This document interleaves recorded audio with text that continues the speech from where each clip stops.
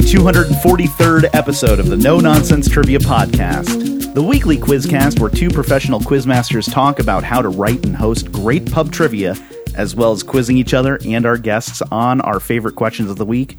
My name is Quizmaster Lee, and as usual, I'm joined by fellow master of the quiz, Mark Davis. Yes. Here again. Back? Home again, jiggity jig. It's good to see you. It's good to see you. We're in person today. Indeed. You said, we can do Zoom at this time, or we can do it at my place at around 1. I was like, you just stop talking. Yep. You stop them sticky I'll be lips. There. I'll be there. I'm on my way. And we're joined by Kyle today. Hi. Welcome back to the show. Hello. Thanks for having me. Absolutely. Heard you got some questions to drop on us today. I do. I always, every time, so I don't know about you guys, but I like reading a lot, and then whenever I come across something that's interesting, I'm like, I'm going to write that down. Ooh. And then once I get up to 5, I'll usually let Lee know, like, hey, Lee, I got some questions. Okay. I've got enough of a sandbag of questions to haul at you. Indeed. And I can't wait to hear some of those. But before we get to that, definitely want to send a thank you to Elliot and Amelia and Wilson and Lachlan for hosting last week's episode. They did a great job. Yes. Yeah. Fantastic. It is tradition. Yes. No thank you, though, to them for keeping me locked up in the attic and then baking me into cookies. Yeah, that was a not little cool. rude. It's a little Not rude. cool. Not cool, guys. Not nice. But yeah, so it's been an interesting week for me. How about you? Yes, it's been an interesting week. It has been it's been a real wild one. Mm-hmm. As you know, in Lyrics to Goville, we are in the midst of Police Pril. Yes, indeed. A month dedicated to how terrifying and creepy and incel-esque the police, and specifically Gordon Shumway, as Seth likes to call him, is and was at his height with the band The Police. So, been doing a lot of hemming and hawing talking about that. We have Mike Canary coming on, who is a very big Police fan, to talk about our next song, which will be "Can't Stand Losing You." So yeah, it's been great there. Work has been insane as usual, and had found a leak and destroyed a bunch of my flooring in my kitchen. Oh no. So it's been a wild, hectic week. Band practices abound, but always nice to cut out a little time and get here together with you. Yeah, and it's not all bad, though. You were telling me about this game show, this quiz. It's kind of a quiz show. Yeah, so I tend to get addicted to things and take them in as much as I can. For a while there was black tar heroin.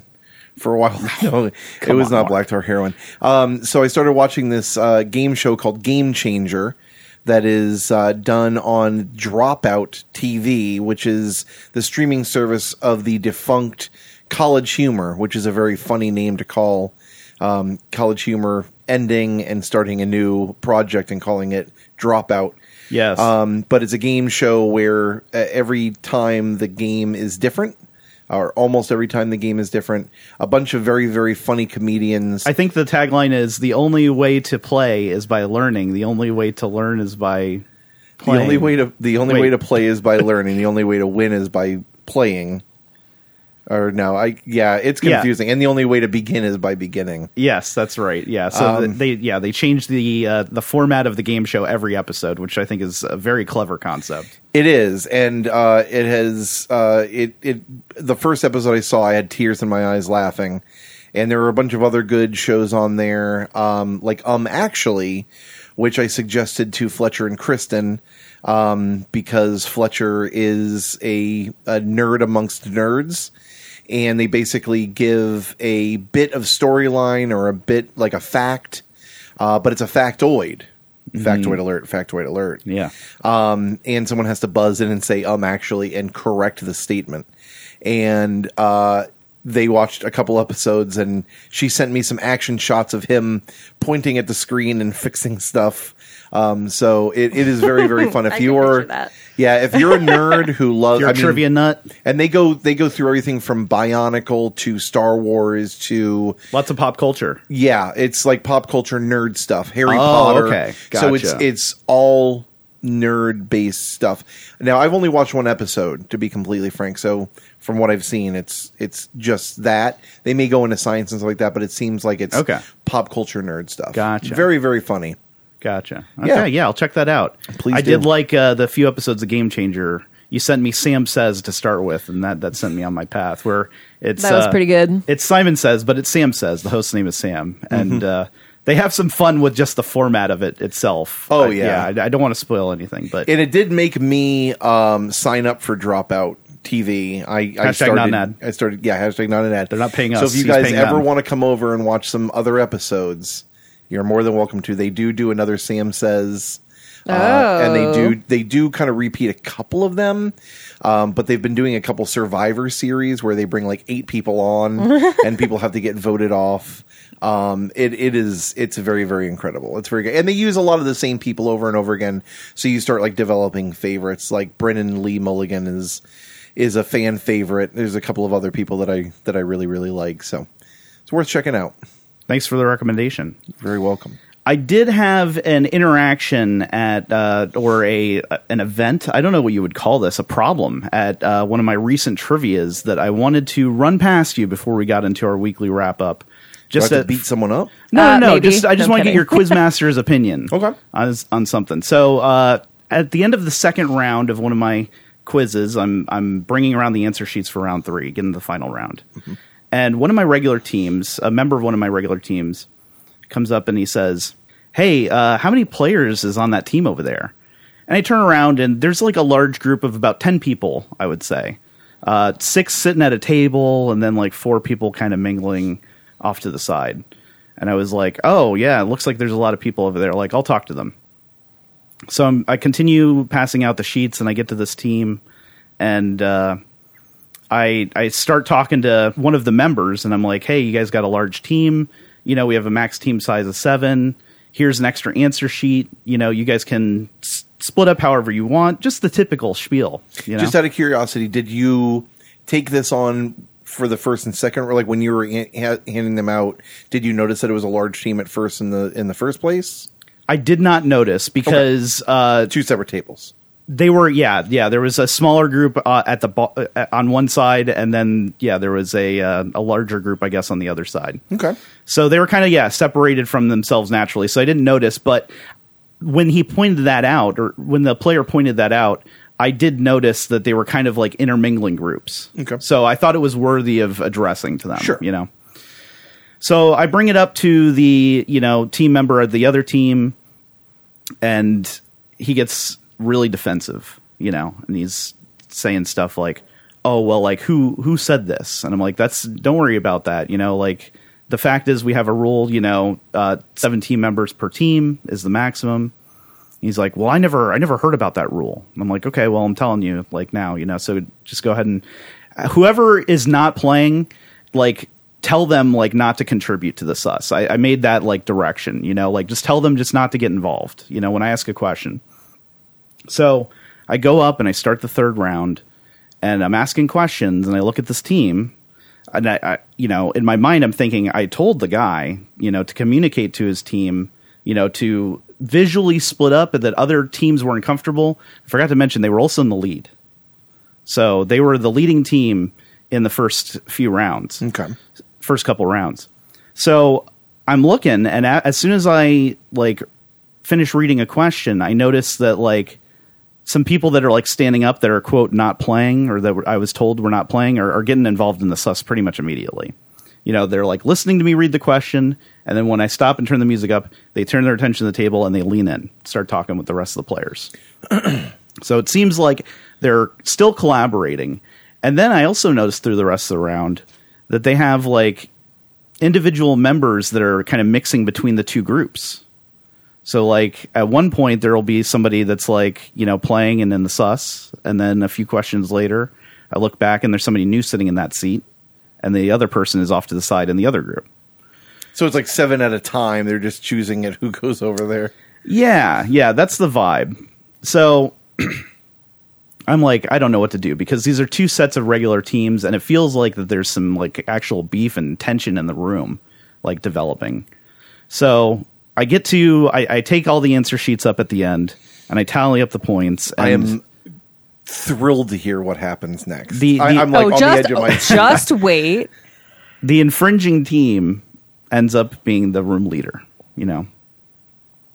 Also, I forgot to mention earlier when I was interacting with one of these team members, another team overhears this whole exchange, and they say, at another place that we go to trivia, what they do is you can have over the limit, but they deduct, you can't use bonus points or something like that. That's interesting. And while it is interesting, I kind of shut her down and was like, I'm not changing the rules right now. Not in midstream. Yeah. This might be something we can do going forward, but yeah. So anyway, I noticed that they're still in first, and I don't really know what to do. I'm like, do I, take away their points and artificially lower their points, so that they can't win because they had more and just deal with that? Or do I just let them win and take their word for face value that they are not collaborating and risk upsetting, some of the other teams that are upset about the fact that they have so many players on their team? Ultimately, I decided to let them keep the victory, and I made a quick announcement, before I read to address the situation in the room on the microphone. Said, this is our team maximum player limit. Please adhere to this. We're going to be more strictly enforcing this probably in the future. Which, side note, I don't even know if that's the right approach to take here. But at the time, I wanted to kind of say, this is basically, we rely on the honor system. And we ask that, we're going to honor that tonight. But in the future, we might be more strict about this kind of stuff. So I announced the winners and stuff. They're kind of booed, by some members of the other team. And I go around and I'm giving out the prizes. And I come up to this team and I give them, their prize, their beer tokens. Well, I give them their prize. And the team leader, quote unquote, is like, we don't want those. Give it to the team that's complaining about us. We don't even want it. And I'm like, I don't think they want the tokens either. I think this is about something else. I think this is about adhering to the rules. And he's like, we need to talk. After you're done here, we need to have a little conversation. Because I know stuff. And I'm like, all right. So I go around, I finish handing out the prizes, taking team photos. I take a photo of the winning team. I start packing up. And one of the extra team members comes up and says, hey, I told everybody, that it was a standing rule to have only 7 people. And they say that nobody knew that rule. I didn't think about this at the time, but just as a side note, there is a poster for trivia up in the venue that does say 7-player maximum on it. So it's a posted rule. I may not mention it every time, but I will now. Most times. I will now. I will. And if they've been coming for a long time, this regular team. So I feel I told them they should have known about this. I have a similar rule, and I never announce it at the beginning either. But when I go around, just for what it's worth, when I go around, if I see a team where there's more, I'll save, because I'm sure you're going to ask me what I would do. So I'll save it for now. But so this guy comes up. And he starts telling me about how he ran into some other people that used to play trivia that haven't been coming as frequently. And he starts telling me about how this other team that was complaining about them cheats. And he starts telling me about how he's never seen it, but other players suspect that they cheat. And he thinks it's interesting that they sit all the way in the back and blah, blah, blah, blah, blah, and all this stuff. And I'm like, that doesn't, that's irrelevant to our current discussion. And, if you see something like that, definitely let me know. But as far as tonight goes, the problem is that you can't have more than 7 people. So that's the rule. I'm sorry you didn't know about it, but that's the rule. And, you won. But I'll take your criticism here, and I'll make sure, to check on them and make sure that they're not cheating. So we left. I packed everything up, collected my check, and drove home. Now, the next morning, there's a dead horse in your bed. I could only be so lucky. Instead, an email from this player further detailing his gripes. Can I read you some of this? I Lee, Are you interested? This is a Lee, nothing would bring me greater joy. Let me tell you how This excited guy. I was to see this email in between my late night trivia job and my early morning day job. And before you read this, let me just say, we recently had someone comment in our Discord who was talking about like memorizing mnemonics and like who else here goes to great lengths, basically saying for anybody who considers himself a real, true trivia fanatic, and I've memorized the states and the capitals and the presidents and all this stuff. Proper Mind Palace organization. Yes. Who else has done this? And I said, not me. God bless somebody who takes it to that degree. And I mean, I think that is a chunk of the people that we have that listen to this podcast. There are two people that listen to this podcast, I think, by and large. People that just want to hear people talking and learn some stuff, and people that are trivia fanatics, either by way of playing multiple trivias every week, going to trivia bowls, etc., / quiz masters. I would split those two. I would actually say there's three. There's casual, interested, like people looking for interesting podcasts. There are trivia fanatics. And then there's quiz masters who may or may not be trivia fanatics. And that's where you and I fall that's fair. into. That's we fair. fall into that category.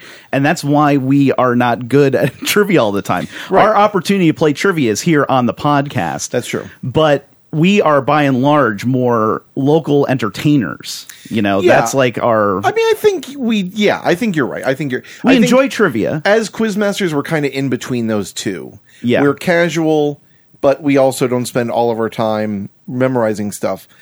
So God loves somebody probably who should, takes though. trivia. God loves somebody who takes trivia that seriously, but at the same time, oh boy, to like have that conversation and then at night feverishly type up an email to send to your local quizmaster. That's a level of dedication, and I mean, it's almost a Sting-esque level of It is police bro, Mark, after all. it is. You might have to call the police, bro. All right, let me hear this email. I'm curious. Okay. It says, Lee, this is such and such, the de facto leader of this team. I thought after a day of reflection, perhaps an exclamation of what happened last night in terms of our team, and then to explain the rationale behind getting a little riled up would be helpful. Exclamation or explanation? Explanation. I'm sorry, that was my bad. Since we've been coming on a decently consistent basis to your trivia night, maybe close to a year or so, I would think you can recognize the truth behind the statement that last night was a complete and unanticipated one-off. Typically, our team consists of myself, my wife, and this other person. My wife. In the beginning, we were sometimes joined by a good player. This player started teaching at Bible school on Wednesday nights, and last night she had the night off because of Easter, so that was a complete one-off. And she would not object to me saying this, but the light of my life, my wife, is horrible at trivia, and the day she knows an answer I don't already know, I'm going to go out and buy lottery tickets. So you might start to understand how that someone accusing us of excess team size is laughable to us.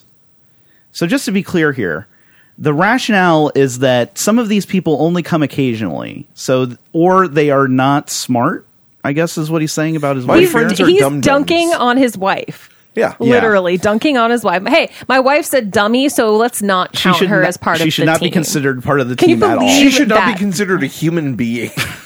She may as well be a service animal. And I feel like he references this again in this email, like his dumb wife. Well, hold on.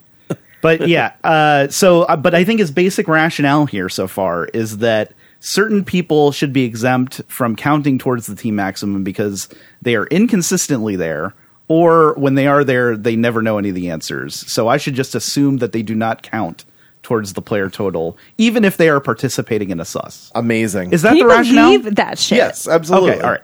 Just want to make sure I'm clear on this, because this is baffling to me, this whole email. Well, to be honest with you, the only thing I really fully understand is my wife is an idiot, and so she shouldn't count. I guess you're right about the rest of it. It's a little bit tricky the way he worded it, but I guess that seems to be right. He expounds on this a little bit. For the past few weeks, we've been joined by a coworker of mine back in the day and his wife. They are snowbirds and will be leaving soon if they ever come back. Cares? Right? So that's all there is. We're basically nominally at a team of 5-4 if you take my wife off the table. Can you fucking believe that? You should forward this to his wife. Here's your husband fucking dunking on you, calling you a fucking idiot. Here's the next section. Now there's sections with bullet points. Great. Oh, we're not even halfway through yet. Pie charts. Now the complete one-off of which I had no idea and its impact was minimal. Last week, we met that other player who shared a name with another one of our players who introduced herself and asked if she could sit with us. We said, sure. Isn't that the point of all this, to meet people? But we had no idea she was going to pull up this week, ask to join, and we certainly had no idea this other guy, who's clearly a regular at the venue and knows this player well, but I don't know the deal, was going to show up with 2 young stoners in tow. These kids contributed nothing. One of them was so high, I doubt a trivia question about who was buried in Grant's tomb would have been answered. But regardless, I didn't think nothing of it because of, wait for it, that other team that complained about us. Many weeks they have an army back there. And I know you say they split into 2 teams, but please, I was born in the morning.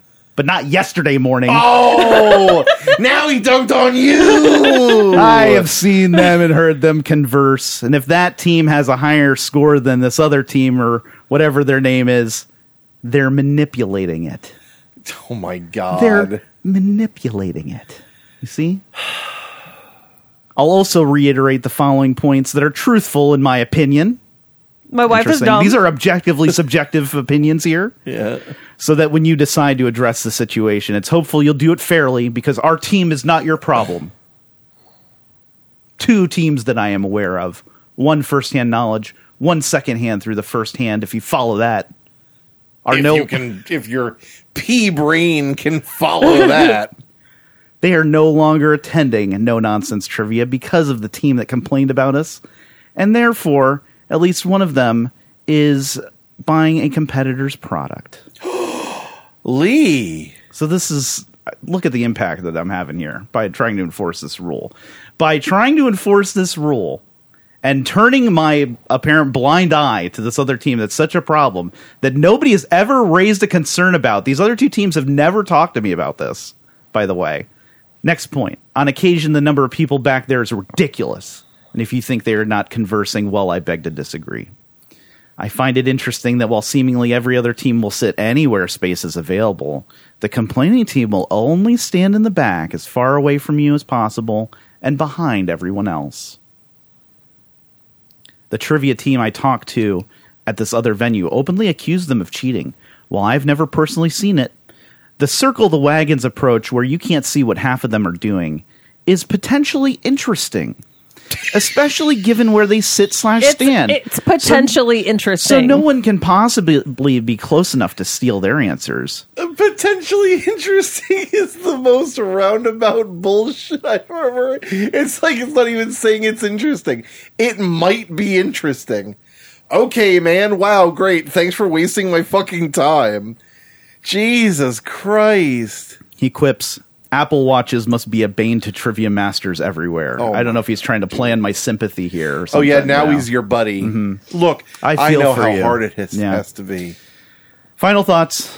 My wife and I live about 35 minutes from the venue. Final thoughts. I like your trivia a lot. You do a great job. We like the vibe. They said we like your vibe. Aw. I like your trivia a lot. We like the vibe and the music. But last night was not fun. My wife would give this up in a heartbeat. She goes only because I like going. So not only is she worthless, I'm getting such a picture of this marriage right now. She only comes because he likes it. So does she have an internal life? Probably not, no. I don't need that douchebag in the ponytail counting people all through the night, even when we have our picture taken. And side note, when I had the picture taken, one person refused to be in the photo. And I think it might have been, because it would have been the damning evidence that they had more than 7 players. Of course. He can have his stupid prize. I have news for him. With so many points to their points, I beat them all by myself. It was just a good category night for me. Oh, by the way, thank you for the Sydney Funnel Web Spider. I thought you were going to go with the category you might have done the blue-ringed octopus. Anyway, I request that on a permanent basis, if we have more people, my wife is not a contributing member, and we will make sure there is no more than 7, in about 3 to 4 weeks, probably back down to 3, if not sooner, and we may give it up on a regular basis. An hour in the car for this is not worth it. Oh, the other thing, I honestly and truthfully do not recall you ever publicly stating the team size is 7. I know in most trivia settings it is either 6 or 8 if there is one. So which is still more he doesn't than like you had. my. Is this an attack on the number 7 here? Which is still more than they had, 6 or 8.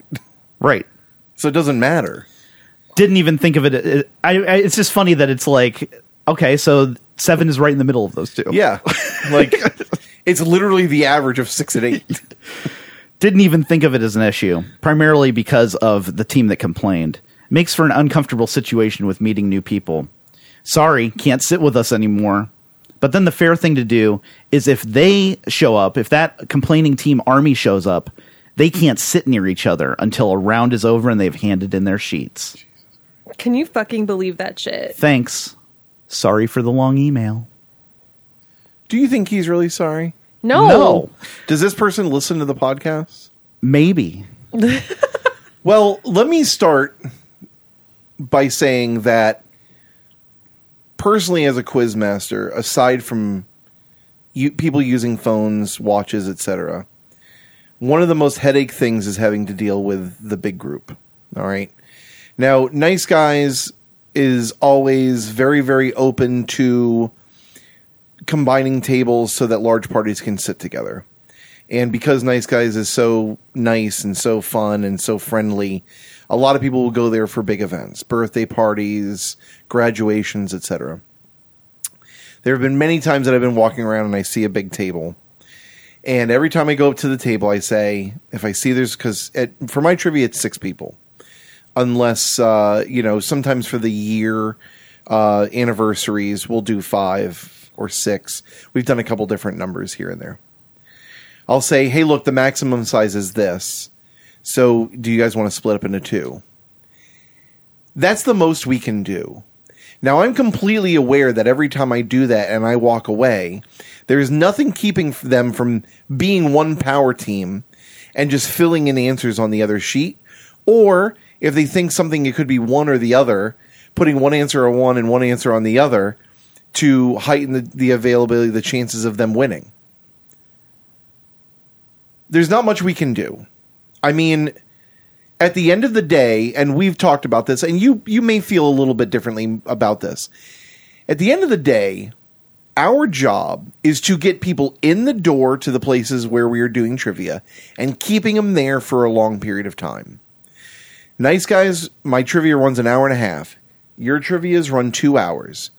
People come in, and we are trying to get them to get in there half an hour, 15 minutes before, and buy food and drinks for those 2 hours, at which point they tip hopefully well and leave. So I would never want to do something that would prevent people from coming in. At the same time, we can't just let people run amok and have a table of 100 people. And how would this table feel if there was a table of 20 people that was playing? If they were losing, I can guarantee they'd be like, what the hell's up with that team of 20 people? They would not just sit idly by. I can guarantee. If someone that writes that email isn't going to sit quietly by and let that happen. Mm-hmm. The most we can do is say, this is the size that we allow of teams. Please make sure you break it up. And the fact that you did it after the second round, they had already gotten a 2-round advantage as a 10-person team. The least they could do is separate into 2 teams. But again, when everyone is basically at the same table or everyone's trying to be, in the same area, telling people that they're not allowed to converse between questions and stuff, I'm not going to sit there and tell people they can't talk between questions or during questions or what have you. Like, you know, and I'm sure it's a case-by-case basis. Your trivias, I think, and maybe I'm wrong, maybe I'm right, when people fill up Pointy Bell or Ollie's, they're doing it for trivia, and it almost turns from being a bar to a trivia hall. Nice Guys, I think, is kind of half and half, maybe 3/4 yes, 1/4 no. But there are definitely some people I ask and they just say they're not interested, or I ask and they go, sure, why the fuck not? I'm here. If I can try and win some stuff, I will. But, I mean, I'm not in the business of, like, harshing people's fucking mellow. Right. And giving people a hard time. You know, like, you did your job. You went up to this team and you said, someone is saying something. All I'm asking you to do is for this one round to follow the rules that should have been set in place for the first 2 rounds, but I have got enough going on in my own fucking world, you know, running this trivia. You know, just for this fucking last round, don't be a douchebag. And the guy instead was like, how about if I go full douchebag instead of not being one and really just be a piece of shit? And then, not only that, but I'm going to call my fucking wife an idiot 5 times over and say that she doesn't count. And I've run into that where I'm like, you guys have a team of like, you guys got 8 people here. Well, I'm not going to play. Sorry, that doesn't fly. Doesn't because work that way. I ask all kinds of questions. You may think that, like, people with their kids, I go, what if I ask a question about Thomas the Tank Engine? And your kid knows it. Are you going to slap him if he answers? Like, you know that this is going to be something where you can, you know, and that's the thing when you do when you ask trivia that's not about a specific category, it could be anything. I've read rap lyrics. I've asked questions about children's TV shows. I've asked questions about fucking I Love Lucy. I've asked questions about presidents that were fucking alive at the beginning of the 20th century. Like, it's for everyone. It's supposed to be that you have an all-encompassing team. His wife may know an answer about fucking maxi pads or something. I don't buy that she's never known an answer. Yeah. He did say that she hasn't known an answer that he's already known or something like that. But still, I just, you know, it's like you said, you can't anticipate what somebody might or might not know. Stoners. What if you asked a question about fucking weed? Yeah. What are the 2 main kinds of weed? Yeah. Indica and sativa. And this guy doesn't fucking know it because he looks like he fucking doesn't know how to have fun. And these fucking 2 stoners might know that. Are you going to say, sorry, you're stoners, so you're not allowed to answer? Like, that exclusivity of who, you know, is of a high enough mind to play trivia. And like, we're supposed to intuit that as quizmasters and go, oh yeah, okay, I see what you're talking about. So I'll know. I'll tell all the other teams it's okay that you have 15 people because 8 of them are fucking idiots according to you. Okay, that's fine. Like, to what end? Like, yeah. And So also, it's if just the entitlement for me. It's like, hey, the rules don't apply to me, and here's why. Let me give you a bunch of reasons as to why. And also, there's another team that's not coming anymore because of this team that sits in the back. Dude, first of all, like you said, you've never said word 1 to me. And now you're like, this is 1 strike, you're out. Because you enforce rules that you had already had set. That are posted. That another team called out because they pay attention to the rules. And now you're going to, like, you know, and this reeks of the lady doth protest too much. Mm-hmm. This reeks of it means way too much. It's like, dude, you're just wrong. You're just wrong here. And it's okay to be wrong. It's all right. Just own up to your mistake and fucking be done with it. But you're wrong. Your team is too big. I think the air of public criticism, you know, got to this guy's emotions a little bit. And the fact that there was then, you know, a microscope on him and his team, who was in the lead, probably made him feel guilty. Yeah. And weird. And I think that's what this is a reaction to. Mm-hmm. And I mean, he could have prevented it by just putting his foot down. The only thing that I would say that maybe you should have done is talk to the whole team instead of just talking to him. Well, I talked to somebody else from the team, and then I talked to this guy. So there were 2, interactions before the third round started. And I will say that in over 500 quizzes, this has never happened. Every single time a team has had too many people, and I've talked to them about it, they've taken the other paper, and they've at least taken the other paper. A handful of times, maybe they never filled it out. They just continued on, and no one was the wiser.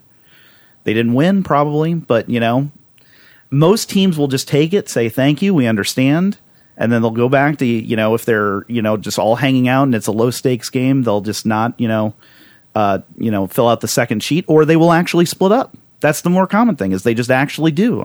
And then what will happen is, because they have so many people, if they're sharing information anyway, you will get 2 competing opinions on what the answer is. So they'll say, all right, we'll see who's right then. We'll write down our answer, you write down yours, and then we'll have a little mini competition going. That's usually what happens.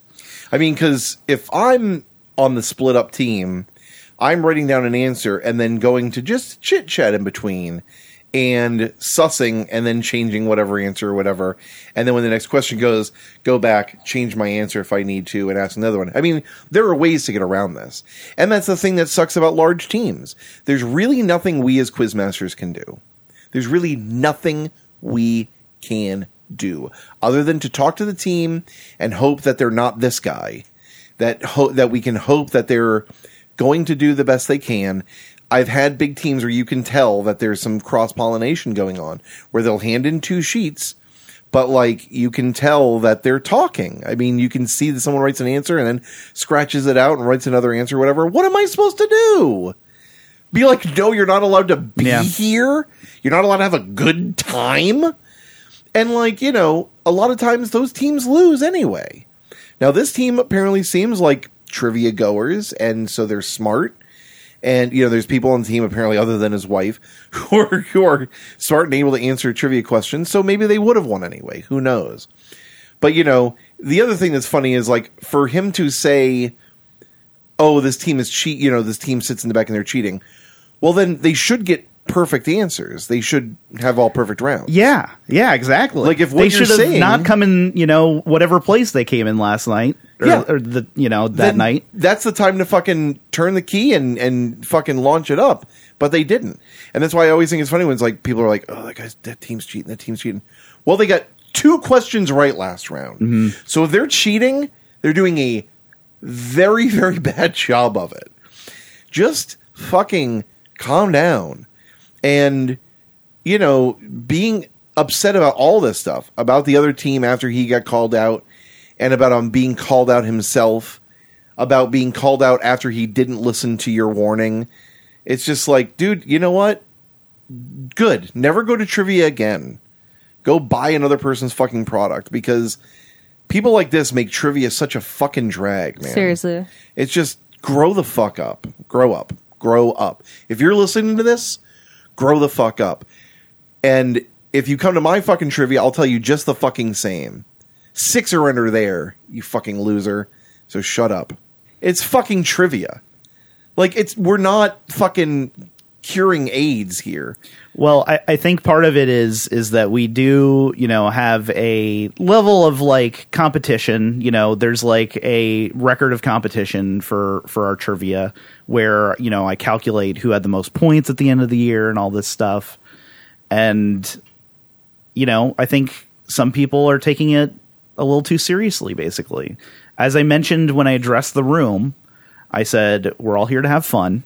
That's the most important thing. And we're using the honor system. We hope that you respect the rules.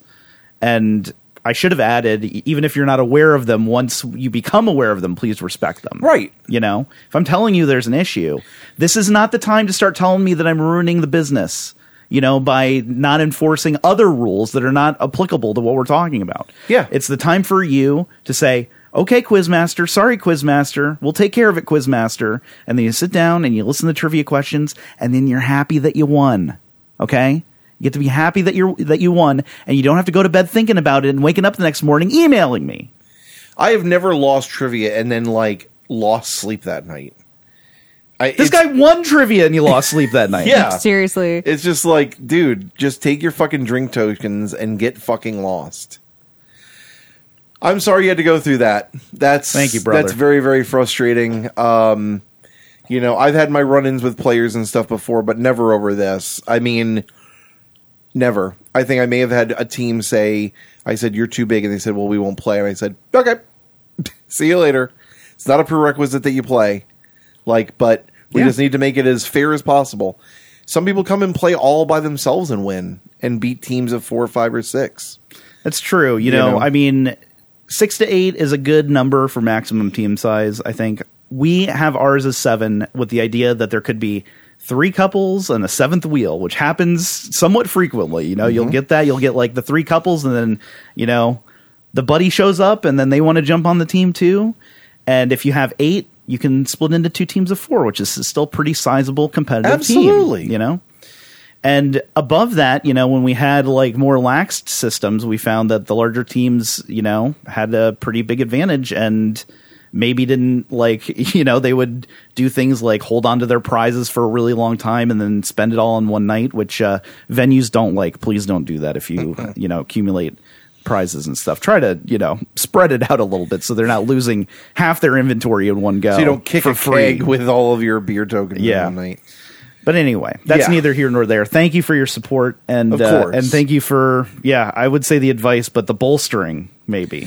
Yeah, because I'm in agreement with a lot of. Don't go to my friend's trivia anymore, you fucking animal, and don't email my fucking friend. No, I would like this person to come back, but I don't want this to happen again. You know, and this is a second warning, I guess. The first warning was the typical warning in person. You know, hey, you've got too many players.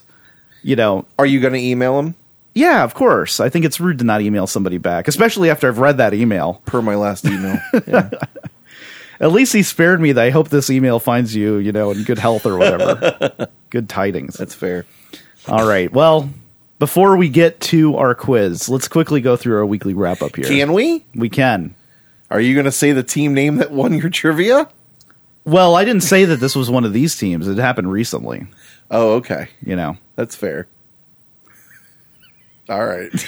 Our 503rd quiz was fully dominated by Sister Sister, featuring Arlo and Greg Waxed, who maintained a strong lead throughout the quiz, ending in first place with 92 points. Mally Rules with 73 points. And You Smell Different When You're Awake in third with 72 points. In a cruel act of irony, the player going by Man Piano was held to fourth place by a single point, suffering a fate of which they were on the opposite side last week for Quiz 500, when they were in third place, besting the fourth place team by a single point. Quiz number 504 began with As You Wish, establishing a narrow single-point lead over We Came Early and others in the first round, which they extended through the rest of the quiz, ending in first place with 109 points, We Came Early in second with 100 points, and Peanut the Dog, recently indicted, in third with 84 points. And quiz number 505 saw Mally Rules dominate the quiz during each of our 3 rounds, ending in first place with 126 points, Sister Sister featuring Jordan, Arlo, and Greg Waxed in second with 115 points, and You Smell Different When You're Awake in third with 82 points. Mark, how was trivia at Nice Guys Pizza recently? It was great. Shout out to Nice Guys Pizza for having Bud Light on draft on tap. Love to see it. Hashtag not mad. They are usually appreciated. Hashtag appreciated. Hashtag appreciated. Hashtag almost an ad. Very, very pumped to see that. Went out and hung out with a couple of the boys that had a couple of Bud Lights. Well, it's important to note that they did not have it on their roster of beers. Oh, did they not? For a decade. Oh, okay. I'm sorry. Yes. So after 10 years of being open, Nice Guys is known for having craft beer. Mm-hmm. They've got a couple Pabst Blue Ribbon and a couple things like that they usually have listed under crap. But for the first time in 10 years, they decided to go ahead and sell Bud Light. A couple people in the comments section saying they're never going to go to Nice Guys again. Bye, bitch. And along with that guy, fine. Fuck off. Go get fucking bent. See if I give a shit. Girls on top winning the first round with 18 points. The second and third rounds going to Stinky, Meg, and the Kimchi Boys with 34 points and 48 points respectively. However, on Zoom, Whiskey Tango with 62 points, winning the whole evening. So a lot of fun. There's been a lot of fun chatter, a lot of fun conversation going on, talking about trivia stuff when we're doing the Zoom trivia. So if you're ever free on Wednesday nights and you want to meet some other people that have been on the podcast, Team Captain Matt shows up every once in a while. We got Rose and Connor, who own a little rabbit named Cookie that sometimes they'll do Zoom from Cookie's little playpen, and you can see Cookie jump out and hop around. Very adorable. Whiskey Tango, of course. Adam and Lisa play weekly. John Feeblecorn, who's never been on, but he's a weekly person there. And there have been a couple of people, Elise and Max, blah, blah, blah. So 8 o'clock Eastern Standard Time, bit.ly/NiceGuysPizzaTrivia. And you can play along with us. It's a good time. That's right. Join Mark on Wednesday nights, or if you're in Southwest Florida, you can come see me at Pointy Bell Brewing Company in Fort Myers, Florida for a no-nonsense trivia challenge based on your category requests. Teams of 7 or under, please. That is right. Please join us for your opportunity to win some free beer and bonus prizes, and to suggest categories for next week's quiz, and to enjoy some of the tasty offerings from our weekly food vendor. I will shut right up. Come play our weekly quiz at Pointy Bell Brewing Company starting at 7:30 p.m. every Wednesday. Thursdays, we're in Cape Coral at Ollie's Pub, also at 7:30 p.m. We hope you can join us then for opportunities to win Ollie's gift cards. Free cards! Which can be spent on records, beer, t-shirts, comic books, and more. You can use your gift cards on one of their signature sandwiches. They have quite the selection of cold and hot sandwiches. Dude, I played a show there Thursday. I got the Dave Ja Luau. No cheese, though, right? I got mozzarella, melted mozzarella. Oh, yeah, I forgot. That's a cheese that you're in support of. And then I also got like the chicken and turkey, whatever the fuck, with mango habanero like relish and roasted red peppers. Lee, this thing, I told them they need to increase their prices because you get support your local establishments. Well, yeah. And pay them, and their sandwiches are worth so much more than they fucking charge. They are so damn good. They're so tasty. This turkey and tasty. Whatever it is, turkey and chicken, whatever. No, fucking delicious is what it is. And tasty won't work for this one. I couldn't fit my mouth around this fucking thing. I got it the next day for lunch, and I had to make it into 2 sandwiches. No, this turkey and can't remember what it is, chicken, whatever. The Maui onion chips, dude. Fucking forget about it. Sweet onion. Their sandwiches are so damn good. Plus, they've got Pablo Honey on vinyl right now. Oh shit! They've got Prolong the Magic by Cake on vinyl. Maybe my favorite Cake album. They've got Slanted and Enchanted by Pavement. They've got some really, really, really primo choices. Stop by Ollie's, folks. Yes, please do. Thursday or otherwise. And don't forget, we've got James Bond trivia this Saturday, April 15th at 6 p.m. at Pointy Bell Brewing Company. That's the one. Is that the John Barry Orchestra I hear? No. No, that's Mission Impossible. Yeah, I'm an idiot. With Carol Kay on bass. There you go. I recently had a question about Carol Kay for a musical instruments question. A member of the Wrecking Crew. Yeah. And she featured on the Mission Impossible theme, the Batman theme, and several pop songs. God, she's done it all. One of the best bassists in the world. Yeah. Bassists. So come on out, join our trivia. You can learn about bassists and all sorts of other interesting facts and people. How to say words. And please don't forget to follow No Nonsense Trivia on social media, including Facebook, Instagram, Twitter, and Reddit. And join us on our Discord server to stay updated on all of our podcasts, streams, and events. Join us. Won't you?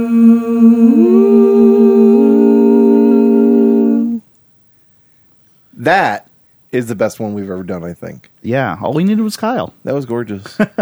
All we need is Kyle. Bum, ba-da-da-dum. Me. Let's take a little break. Yeah, this is a long intro. This is the longest intro I've had in a while. A long story. Yeah. All right. We're going to take a little break, and then we're going to come back with our first round of trivia. Yeah. Now I want a sandwich. I don't blame you. I think I can't wait for our negative review about our intro length for this episode. You know somebody's going to email, Jesus, a 40-minute intro? You guys are crazy. You think anybody's listening to that? Yeah, me. It's going to be the same guy who complained. Getting the same email. And we're back. Here's my first question for the two of you. Let's suss, babe. Let's fucking go.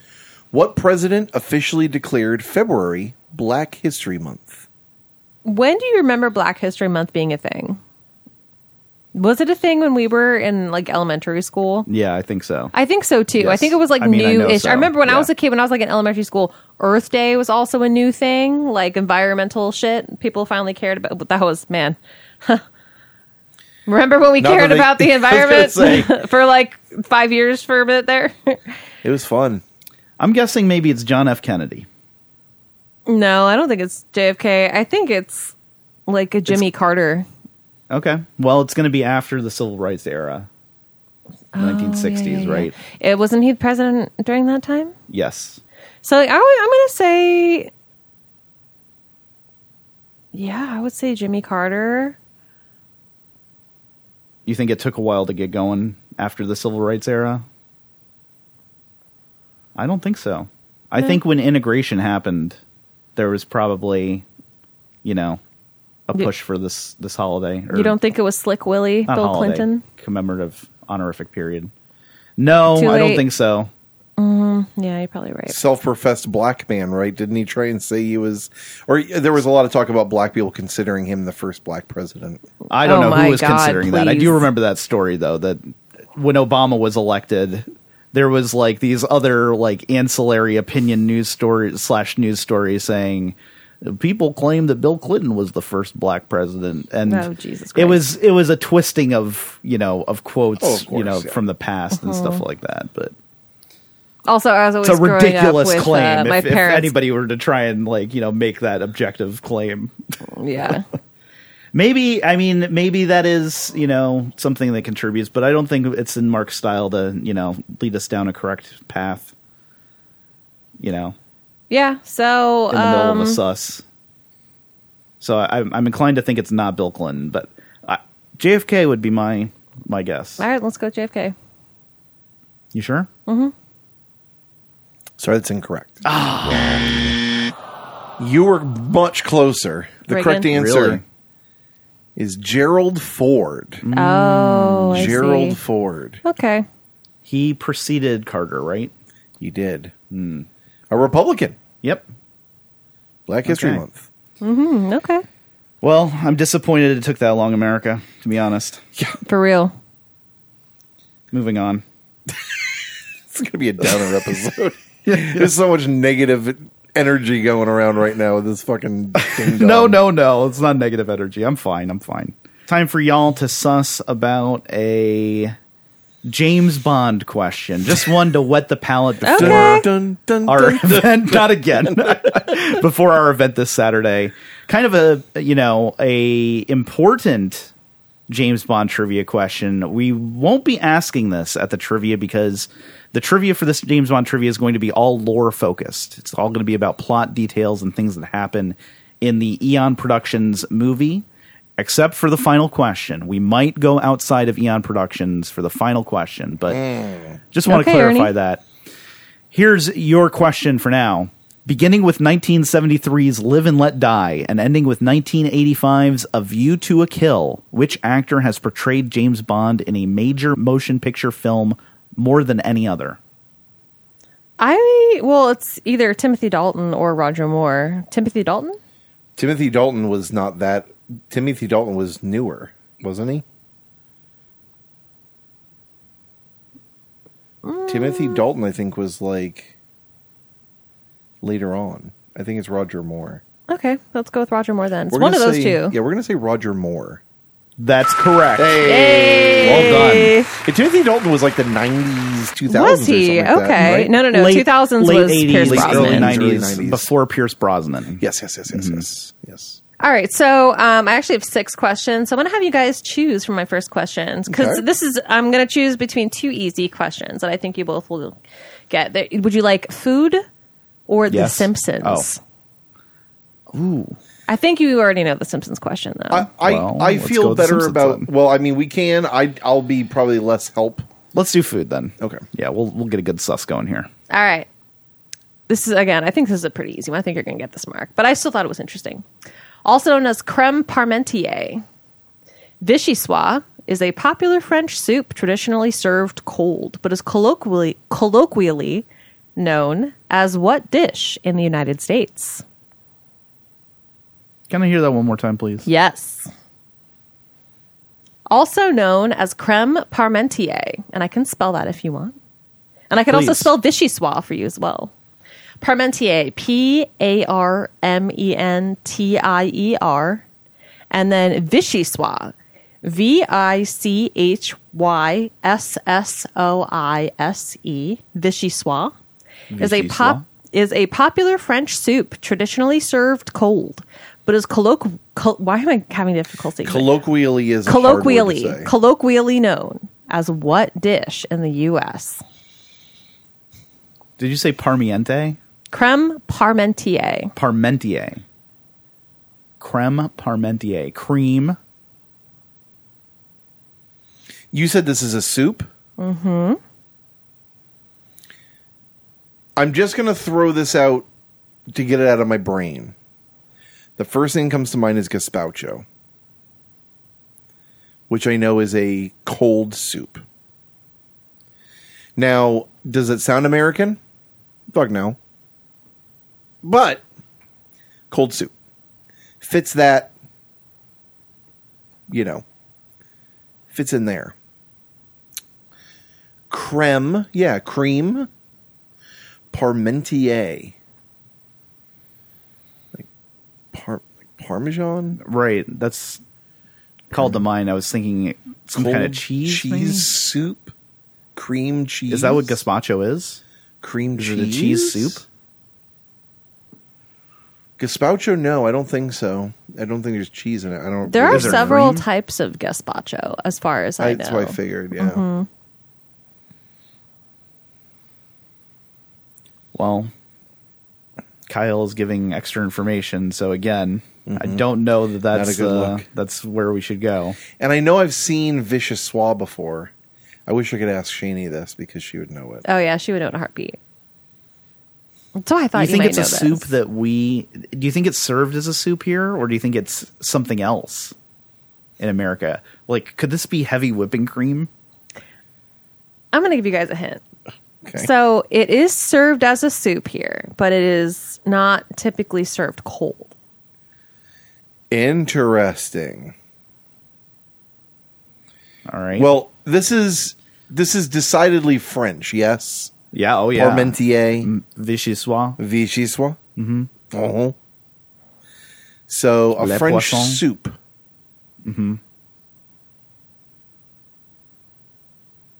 It's French onion soup. It's got that cheese on It's the got top. cheese on it.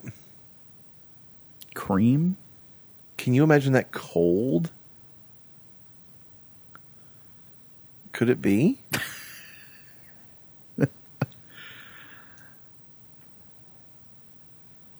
I mean, it's served warm here, but what would you do? You just have cold cheese on top With cold ass bread?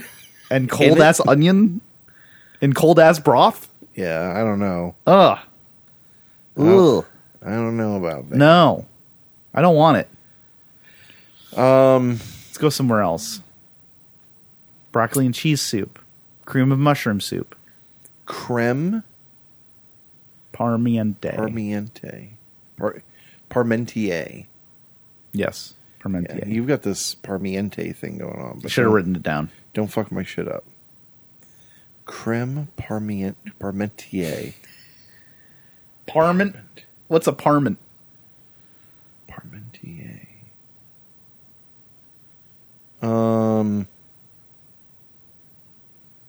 Man, cream of mushroom? What if it's frozen and it's served as... It's cold, not frozen. Right. But what if it's served as like a popsicle or ice cream or something? Like Well, some that's kind not cold. Huh? It's a soup, not a popsicle. I thought the soup was cold. The soup is cold, not frozen. Right. But she said that it's not served cold. It's served. What if it's served frozen? It's served cold there. It's served hot, heated up here. Did she say that it was heated up, or did she just say it wasn't served cold? I said it's served warm here. Typically. Warm. Oh, okay. Never mind then. Like a normal soup in the U.S. So, I mean, cream of wheat? No, that's not a soup. Cream of mushroom, cream of broccoli. Grits. You think it's soupy the answer is grits? No. You think the answer is not a soup? It's grits made with a lot of water. Extra water, please. Ew. Can I get my grits creme parmentier style? I want to pour them down my gullet like they're chia seeds in my kombucha. Oh my God. Disgusting. I hate this shit when someone's like, hey, you got this. They're both really easy. I know. Can we get the Simpsons question? For real. Creme parmentier. I really thought you would get this, like, immediately. That's why I asked it first. I know I've heard vichyssoise before, and I can't remember in what context I heard it. I may have had a trivia question about it. Could served warm here. You know, we've been talking about cream of. Well, there's no of in there though. Like parmentier, like it would be like de parmentier if it was of, right? Well, that's why I was thinking like. And this is not, I'm saying the answer, but creamed corn, something like that, creamed something, creamed spinach. I know those aren't soups, really. But like creme de menthe, right, is cream of mint. Is that right? I think so. Sounds right. Creamed corn is interesting because that can get pretty soupy looking. Well, what if it's not soupy, then it's is just there corn. a soup that is like corn based? Corn chowder. Could it be fucking creamed corn? My soup is creamed corn. Is creamed corn not a soup already? Imagine being in it's France a sauce, right? And getting a bowl of cold ass corn creamed and living your life. Going about the rest of your day. After that, I would just fucking curl up in my bed. Leave me be. Leave me here to die. We got to do something. Parmesan is a region. It's a region, right? Maybe. It's French. That's where the cheese gets its name. It's French. I mean, is it Parmesan? I think Italian. So. Italian. I was going to say. Yeah, I always confuse the two. Yeah, what does par mean though? Parmentier. Par would be like for or because. For? Yeah. It's from corn. Like para? The band corn, not the food. Creamed corn. I'm trying to go Latin. That's what happens if right the band now. corn gets hit by a bus. Oh, man. Creamed corn. Sorry, head. Sorry, monkey. Sorry, not Fieldy. Yeah. He's out of the band. Well, he's on hiatus. Yeah. Indefinite hiatus from the band. We wish him well in his recovery journey. Jonathan Davis sends his regards. He says, "You rotten cotton sucker, rotten cotton, you rotten cotton." That's what he said. That's what he said. That's what his birthday cards So, look like. I think in Spanish, para means like for, or like you know, like I'm Cream for you. Mm-hmm. Cream So for what's miente. Mentier. What is it? Parmentier. What is mentier? Mint? Parmentier is one word. Yes, but I'm just thinking, you know, I'm just trying to break it down. Yeah. Well, I think she's just Yeah, I guess we should just shut the fuck up and just say we don't know. Cream. She's trying to end the sus gracefully. She's too busy laughing at us. Do not go down this path. Let me give you another hint, you idiot. It's just this.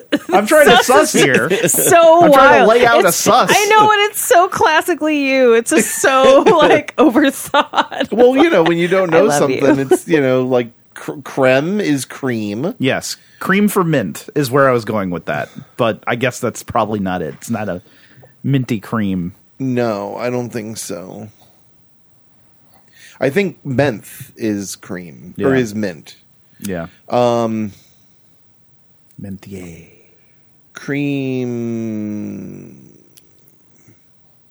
Creamy soup. I don't know. Let's say cream of mushroom. All right. We're going to say cream of mushroom. I'm sorry, that's incorrect. The correct answer is potato leek soup. Okay. It is traditionally served cold in France. Parmentier refers to the preparation of potatoes. Creme parmentier. Potato. Mm-hmm. Parmentier, potato. That's the part, actually. That is the important part there, if you know things about cooking. Parmentier, parment. I don't know what's the English version of that. Well, parmentier is like pomme de something is the French word for potato, but it's the preparation of the potato. It's like a cooked mashed potato. Parmentier, creme parmentier. So it's like boiled in a soup. Yeah, it's the potatoes boiled. It's boiled and then pureed. Okay, gotcha. Okay, so yeah, that's the process that the you don't like culinary cream nerds... soups, though, do you? Not really. I didn't think so. Yeah. No. That sounds delicious. I've made it before. It's amazing. Here's your next question. Charles M. Schulz Airport, named after the creator of Peanuts, is located in what state? Charles M. Schulz Airport, named after the creator of the Peanuts cartoon, is located in what state? Where is he from? Do you know where he's from? I don't know why I'm thinking Iowa. That can't be right. I was thinking a Midwest state, but I wasn't thinking Iowa. I was thinking maybe Illinois. Illinois is another good one. Lots of arts around there, you know. A budding cartoonist to be interested in. New York. I don't think it's in New York, It's though. not New York. Charles Schulz Airport. In which U.S. state? Charles M. What you said? Mm-hmm. Schulz. It's Schulz. I don't know if it's Schulz or Schultz. So I apologize if I'm mispronouncing his name. I mean, I could be wrong too. That's just how I always pronounced it as a kid. Yeah, same. I'm thinking, the more I think about it, the more I'm thinking Illinois, maybe. Yeah, let's go with it. Illinois. Sorry, that's incorrect. Oh. The correct answer is California. Oh, interesting. Okay. Dang. California. Really? Is he from California? He's not from California, but he did live there. And the airport is located in Sonoma County. Okay, Ernie. It's funny that you mentioned that because it did pop into my mind, the state of California. In 2012, Justin Peterson and I were doing a comic convention circuit, and we ventured out to California for the Alternative Press Expo. And our table was set up next to one Paige Braddock, another cartoonist, who worked closely with Charles Schulz as his assistant late into his life, I believe, even helping out with the final strip, maybe, on some art duties or lettering duties or something along those lines. Mm-hmm. But anyway, I chalk that up to just, it being a comic convention and not having a true California connection. So I just wrote that off, and I said, this guy sounds like a Midwest guy. So that's what brought me to Illinois. Well, he was from Minneapolis. Oh, okay. So perfect, but not too perfect. Exactly, not perfect enough. All right. My next question for you is a history question. Mehmed the Conqueror led the conquest on what former city in 1453, ending the Byzantine Empire? Mehmed the Conqueror led the conquest on what former city in 1453, ending the Byzantine Empire? Former city. Is it Constantinople? Isn't it Emperor Constantine was the guy who was the Byzantine emperor? Istanbul was Constantinople. Now it's Istanbul. Was Constantinople. Been a long time gone. Constantinople. Why did Constantinople get the works? That's nobody's business but the Turks. That was the first name that I came up with as a former city. It could be some other city that is no longer standing, but I think Constantinople is a great answer. Yeah. I agree with you. Okay. Do you have any other, like, what are some other cities that were, like, around that aren't around anymore? Well, I mean, and that's tricky. It's a really tricky answer because, again, if we're talking about, like, cities that are not called that city anymore, it's kind of hard to say. I don't know if, like, you know, even old New York was once New Amsterdam. Why they changed it, I can't say. People just liked it better that way. Are you freestyling right now? They Might Be Giants. Ah, yes. You saw this band recently, didn't you? I did, and it was very good. They did all of Flood. I still remember the first time I heard that album. I had like that much of an effect on me. And that song, as well as Particle Man, were done on Particle Man? Tiny Toon Adventures. And it's very, very good. And they did all of Flood, and it made me very happy. I saw it in Maine, and then I saw it again in Florida. So I don't know if this is like a city that no longer exists or it's just like a changed name. And I don't know in the case of Istanbul and Constantinople if there was much of a change, you know, aside from just a name change. You know what I mean? Yeah. But I don't really have anything else that's jumping to mind. Me either. Pompeii I was just gonna say Pompeii, but Pompeii doesn't exist anymore technically. But it's not because of the being exactly. It's because of a fucking volcano. Yeah, I think we should just go with your gut. You got a good gut. Let's go with Constantinople. Okay, we're gonna say Constantinople. That's correct. Yay! Oh my god! 2 for 2, baby. I'm taking your wife. Whoa, she's mine now. I don't think so. I am not an object. Because we got 2 trivia questions. I don't think that's how this works. What I had a little joke planned, but you soured my mood now. Let's just move on. We got 2 questions right. They were both all her, I think. What was the first one? The first one was the James Bond question. And she tried to steer you to Timothy Dalton. Yeah, okay. That was a collab. That was a little teamwork. Yeah. All right. One more question, darling? Yes. Say your joke. I want to hear your joke. Oh, Mark, I was going to ask you what happens if you have a date in Constantinople. Not my wife. If you have a date in Constantinople, she'll be waiting in Istanbul. There you go. She'll be waiting in Istanbul. I had to think of the lyrics. But yes. This is a great question to drop Quizmasters too when it's late in the round and you want to play some music. You can pop that song on while you're scoring, and astute players will pick up on what you're doing and go, "Oh, it is." Let it creep in with that violin solo. Oh, it's so good. Sometimes you can do fun things with the music at trivia. Yeah. Last question. Take us home. All right. So I'm wondering. So I have this very interesting question, and that I think you both will appreciate. But I'm trying to figure out if I want to ask the hard version or the slightly easier version. Just throw one at us. You keep giving us too many choices and telling us we're going to do good. Give us the version. You're psyching us out. Yeah, give us the version that will not have us getting hints. Okay. Well, this has a built-in hint. Perfect. That's what we. Hey, it's part of the PIBS system. Mm-hmm. It's at least a contender for Pib's ranking. Okay. Let's see here. Are you rewriting on the fly? Yes. Sorry, take a second. I'm going to take just 1 second. This is what editing is for. Mm-hmm. You know what? I'm going to ask the hard question, the hard version, because I think you guys can get it. I believe in you. The illusion of choice. Okay. In 1999. Stop giving us confidence, too. It's backfiring. Yeah, we didn't know please. potato and leek soup. You thought Mark was going to get that. Why did you think Mark was going to get that? Because he watches Great British Baking Show and he's dating Shani. That's not a baking Soup's thing. not baking. Yeah, I guess you're right. I was like thinking it's pretzel related, like some kind of sweet cream sauce or something. That was going everywhere in my mind. Anyway, what do you got for us?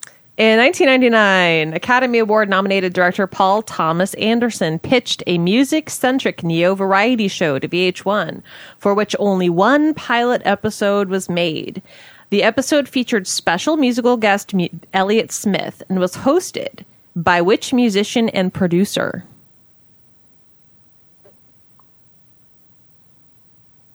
One more time? In 1999, Academy Award-nominated director Paul Thomas Anderson pitched a music-centric neo-variety show to VH1, for which only one pilot episode was made. The episode featured special musical guest Elliott Smith and was hosted by which musician and producer? And he was going to be the standing host of the whole show. It was called the So and So Show. So let me tell you something. All right. Because I'm mad at myself, and you're going to be a little mad at me. I saw this video online. I passed by it. And it was Elliott Smith. It was a rare video of Elliott Smith on the show with puppets resurfaces. Mm-hmm. And I was like, I got to come back to that and watch that. Because Elliott Smith looks absolutely miserable in it. And I was like, I got to check this out and see what this is all about. Never went back. That's it. That's the show. And this motherfucker over here watched it and wrote this question, and I didn't. And I fucked up. Did you give a year? 1999. 99. Musician / producer. Yeah. That's interesting. That would be into Elliott Smith. Interesting. Steve Albini. That was the first name that came to my mind. Mutt Lange. Who's PTA going to be interested in having this as the host is another good question. Nigel Godrich. Producer of Radiohead. Mm-hmm. I don't know how much of a musician he is. Damon Johnny. Albarn? Does he do a lot of production? I think with the Gorillaz he does. That could definitely be a good and that's right in runner. the time period of when he's maybe post-Blur looking for something else to do. And like thinking about these like out-of-the-box things, like if Gorillaz is on the radar in 99, I think they even had an album out at that point. Yeah. You know? That sounds right. Johnny Greenwood. Musician. The Johnny Greenwood Show. Haven't they collaborated? Johnny Greenwood Yes, has done they the did, actually. Soundtrack for... Why are you saying stuff during the sus? Is he not on he can't be on the table now unless you're fucking with us. I just forgot that he worked on There Will Be Licorice Blood. Pizza. He did the soundtrack for Licorice Pizza. He And also There did Will Be Blood. Famously for There Will Be Blood. Terrifying. But it's not him. Soundtrack. So it can't Otherwise be I'd be really mad. Start sending an email. Well, you know... A long email. Oh, man. So hyped on Johnny Greenwood as the answer. I mean, I don't think of him as being a host. That's the thing. Yeah, but So I'm that's trying who to think of PTA someone- would get as a host. It's the guy that you don't think would be a good host. For VH1? Mm-hmm. Who's the guy who played drums for Garbage? Oh, And produced Nevermind. I keep wanting to say Mutt Lange, but it's not him. I always confuse his name with... I keep wanting to say Vic Firth, but that's a drummer. But he's got a name like that. No, he's not the drummer. Oh, yeah, he is the Vic drummer. Firth has drumsticks named after him. Yes, So- yes, but, what's this guy's name? Butch Vig. Butch Vig, thank you. I knew it was a VI name. Butch Vig? I don't know how much of a musician he is. He's a drummer. And he does... Oh, duh. Yeah. Yeah, I'm an idiot. Butch Vig? The Butch Vig Show? I guess I can see the VH1 connection there a little bit easier than... I mean, maybe he's Johnny produced Greenwood. other stuff Yeah. that's not as heavy, you know. Yeah. But big name. Mm-hmm. He's got a personality. Yep. Albini would not go for this, I don't think. Steve Albini, as soon as I said it. I mean, it would be funny to watch him because he's such a fucking misanthrope. Yeah.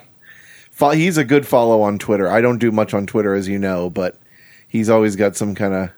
I had to unfollow him when he started talking shit about Steely Dan. Yeah, I was too not much. happy about that, but whatever. I mean, people have got, you know, their opinions. Again, it's one of those things where it's like, if you voice a concern once, it's fine, but if it starts going into like 2 days, you know, like... I had to unfollow a brother of a friend of Yeah. mine who was kind of also a friend, posted something about a trans person coming out of a bathroom and referred to them as a gross man with their nails painted. And I was like, fuck off. Okay, I'm done. I can't do this anymore. Sorry. Hovered over there knowing that if I ever run into him again, it's going to be maybe a little bit awkward. But I was like, I've got enough reason here to fucking just unfollow you. Fuck off. Yeah, well, I don't hold that high of a standard of my Twitter follows. I just want to make that clear. Yeah. If you talk shit about Steely Dan, that might be all it takes. But that's, I don't have to follow everybody. It's fine. No, totally. Like, yeah. Whatever. What do you maybe think, I'll follow Butch him Vig? again. Who's to say? Yeah. Yeah, he also Butch talks Vig. a lot about poker. We're going to say Butch Vig. Guys, that was a great sus, but that's incorrect. Okay. The correct answer is John Bryan. Oh. The John Bryan Show. Oh. Okay. He worked with Paul Thomas Anderson on Magnolia and Punch Drunk Love and I Heart Huckabees. Yep. And He also worked with, what's-his-face, Charlie Eternal Kaufman. Sunshine of the Spotless Mind. Most famously, Eternal Sunshine. He also did Synecdoche, New York. One of my favorite movies of all time. Yes. And, John Bryan. yeah. Yep. Had a residency at the Largo. Should have known. Damn Should it. have known. I was thinking of flipping that question and asking it was, pitched by which director. Oh, that would have been interesting. Yeah. But I I figured, probably, no, I you probably guys guessed Charlie Kaufman. Well, yeah. He was a writer during some of these eras. Didn't they collaborate? Yeah, they did collaborate. Kaufman and PTA, right? probably. Didn't they? Yeah, Wasn't that Eternal Sunshine? I think so. Yeah. Was a collaboration between them? Yep.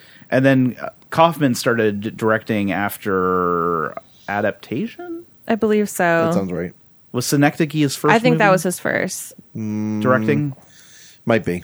We'll check it out during the break. Yeah.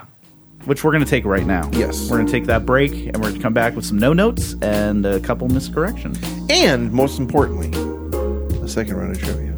Oh, yeah.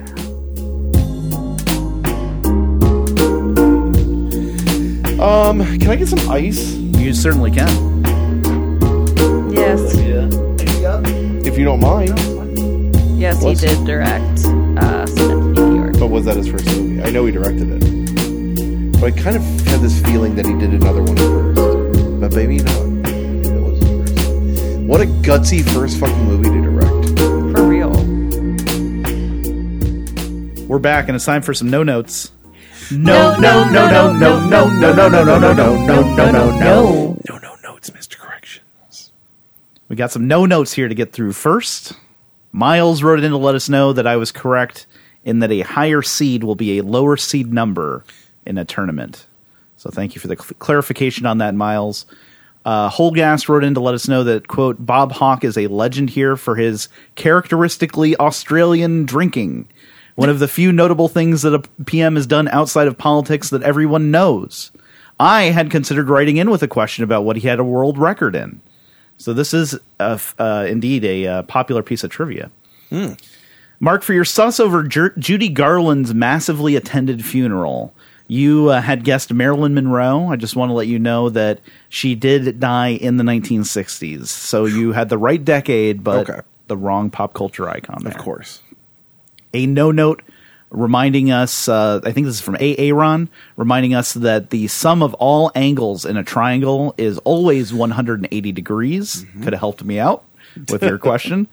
And Motor Liquor posted in Discord a pic of his coriaceous and otherwise houseplants. We also heard from Anand. With regards to the question about vermiculture, the suffix culture is used for any systemic growing of stuff. Agriculture, pisciculture, viniculture, horticulture.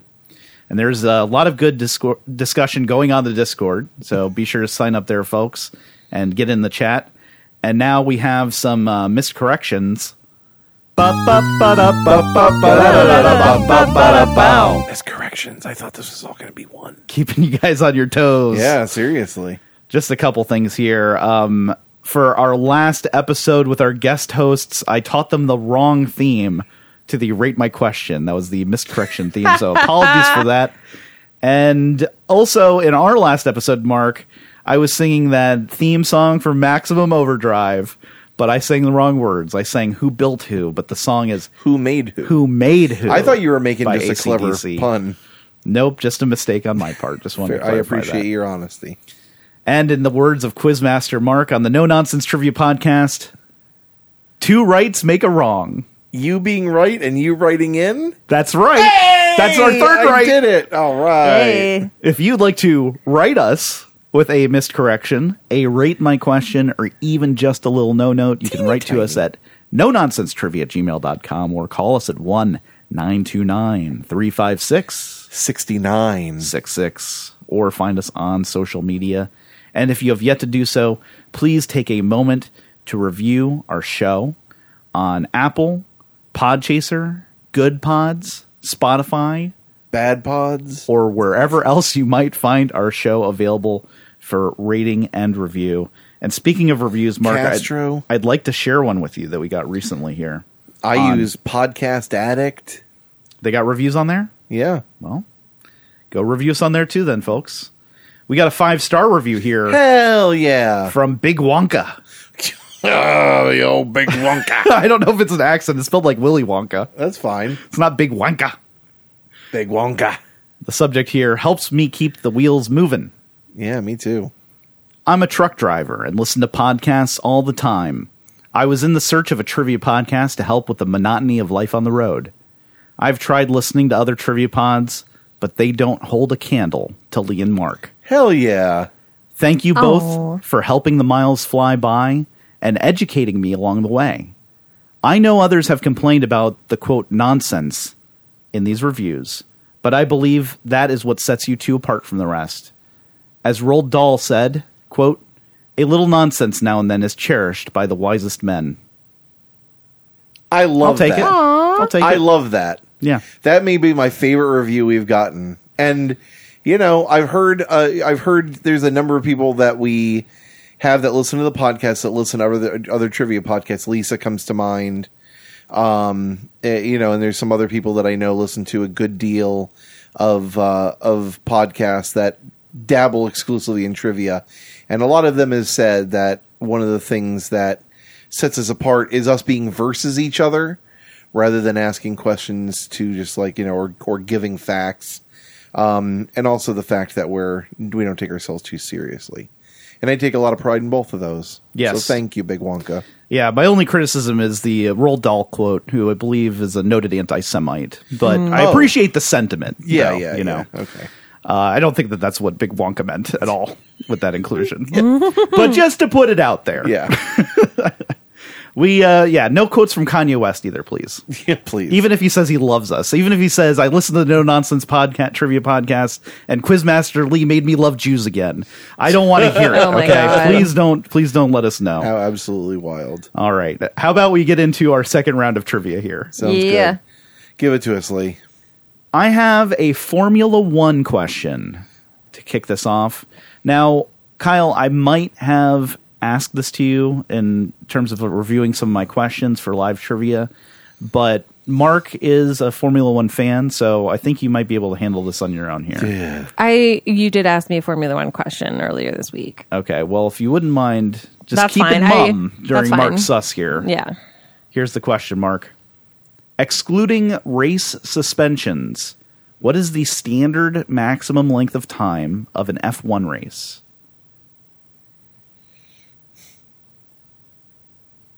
So if nobody has won by this amount of time, they say, all right, this is going to be the last go. Oh, shit. That's interesting. Mm-hmm. Yeah, you did ask me this question earlier. And excluding race suspensions. So if they have to stop the race, they stop this clock as well. Well, that's interesting. One of the things that I like about F1, you know, people say, oh, we'll get into NASCAR. But, like, NASCAR, those races can go on fucking forever. One of the nice things about F1 is that it's not 500 fucking laps over and over again. Gee whiz. I know we've had a couple. I know there was a race last season, I think, where they almost hit this limit. And they were like, we need to like fucking wrap it up because there was rain and stuff. I'm just going to have to shoot in the dark here. I'm going to say 3 hours. No, Mark, you'll be happy to hear it's only 2 hours. 2 hours. You were so 2 hours. close. Yeah, fuck. All right. Well, I wouldn't feel too bad about that. It's kind of an obscure rule. Yeah, I knew it was close. I just gave a little too much line to It's hang brought up myself so with. infrequently in the sport that, unless you're privy to the rules or, super fan about it. Yeah. Now you know. Here's your next question. The Manzanares River runs through which European capital city, which is also the second largest city in the European Union? The Manzanares River, that's Manzanares. The Manzanares River runs through what European capital city, which is also the second largest city in the European Union? I don't know why, but my first instinct is Madrid. Can I get the spelling one more time? Manzanares.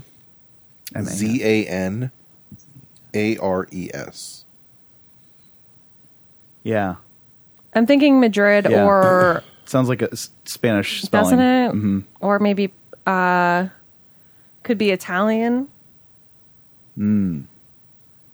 What's the capital of Italy? It's not Rome, is it? Is it Rome?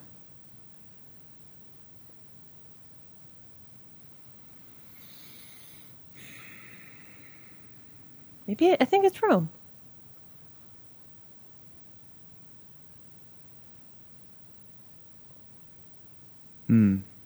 Does Rome have a river flowing through it?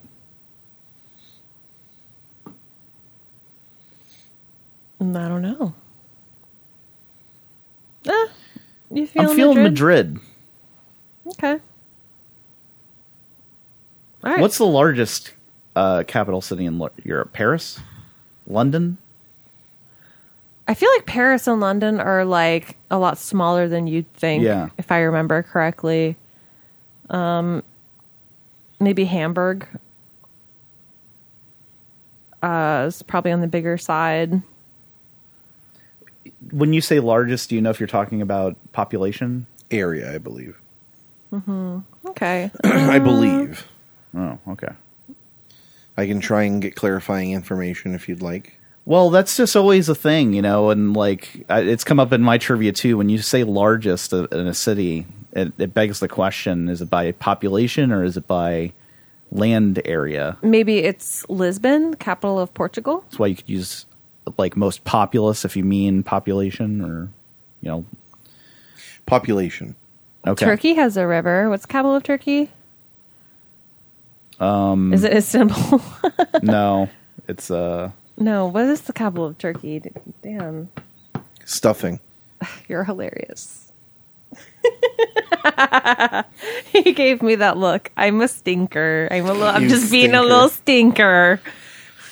Now Don't I'm hungry. eat me. Right? I have nothing Let's but... go with Madrid. All right, let's just say Madrid. That's correct. Hey, Good job, guys. we did Good it. Yeah, the spelling, I think, kind of helps give it away a little bit, though it could be Italian, could be French, something like that, but you guys nailed it. Madrid. Yeah. Nice. Okay. No, not nice. Isn't it my turn? Nice. Is it? Nice. Yeah. Okay, so I'm going to give you guys a choice again. Do you want that Simpsons question or would you like a inventions question? Inventions. All right. Thank you. Invented in 1925 by Dr. Charles Brannock, the Brannock device is used to this day to measure what part of the body? I know this. Oh, cool. Okay. Is it cranium? Nope. Is it cervix? No. I don't know then. Measured the cervix? Yeah, when you're dilating or whatever. Oh, Yeah, yeah. yeah. Well, Sometimes yeah. you need to measure it. Oh, it's the shoe size. I believe I asked this You have question asked this. like within the Yeah. first year of this podcast. I should have Oh, remembered. Yeah, so we'll That's say shoe used size. to Feet. measure your feet. yes, Hey, that is correct. All right. It's That's a good that refresher. metal thing that you. I don't know if you've ever been to a shoe store and they have you No, step on never. that metal thing. Yes, and they now who's harshing, who's mellow? Lee, The Brannick device. the Brannick device I was thinking of the Brainiac device, probably for the cranium. for the crate. There you go. My second question for you for this round is about figure skating turns. Okay. You guys have any knowledge of this kind of stuff? Not really. No. Well, try to write this in a way that even if you didn't have knowledge, you might be able to suss out the answer. So let me know how I did here. Okay. What brand of candy's name could be used to describe a group of figure skaters who can make multi-rotational one-footed turns on the ice? Technically challenging feat. What brand of candy's name could be used to describe a group of figure skaters who can make multi-rotational one-footed turns on the ice? Brand of candy makers?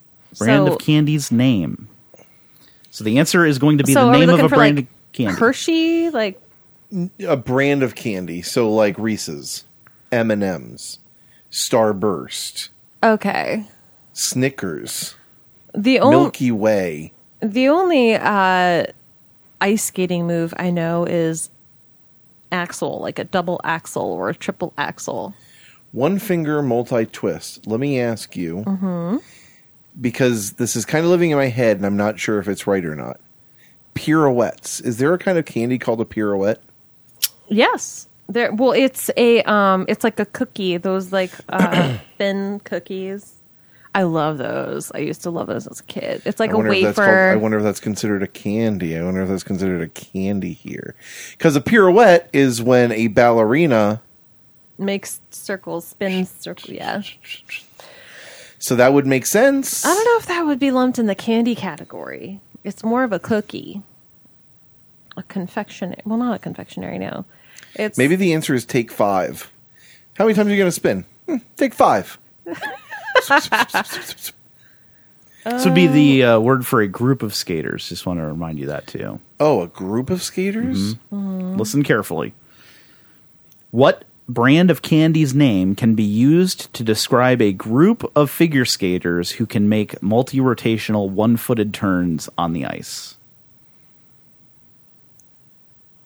maybe it is M&M's. I don't know. Skittles? A Skittle. Skittles. The group of Taste skaters. the rainbow. Oh, those Skittles over there. They're all Those doing those skaters multiple- over there that can spin on the ice on one I foot. call that group of them Skittles. Taste the rainbow. Hashtag not mad. Please know as we guess these different candies, Jawbreakers. None of them are ads. Gobstoppers. even if we sound like we're salivating. Whatchamacallits. Yeah. Toblerones. Reese's. You said to let you know.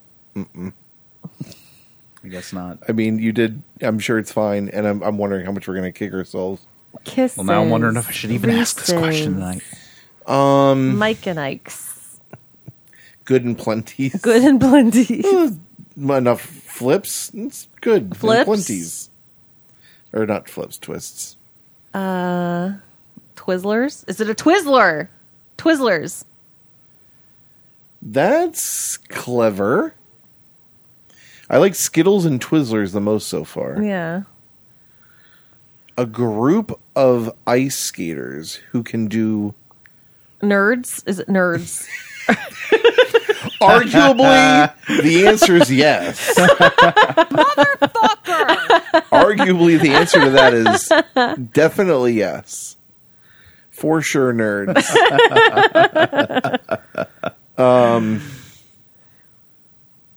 Best worst answer.